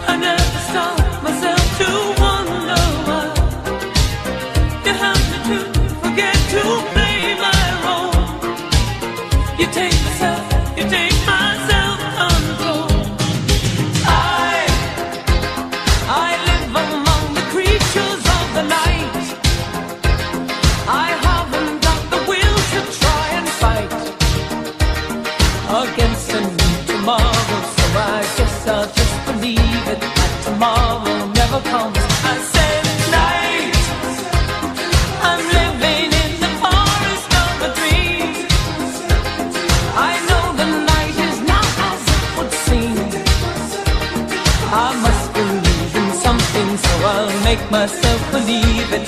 This night will never go.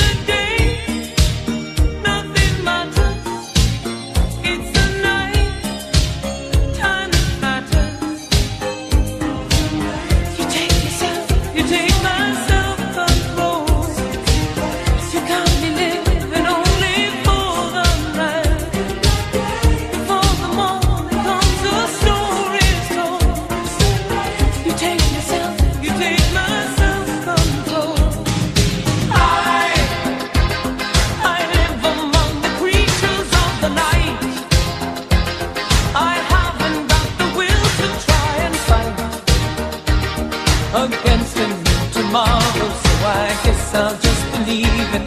Tomorrow never knows. I said night. I'm living in the forest of a dream. I know the night is not as it would seem. I must believe in something, so I'll make myself believe it. This night will never go.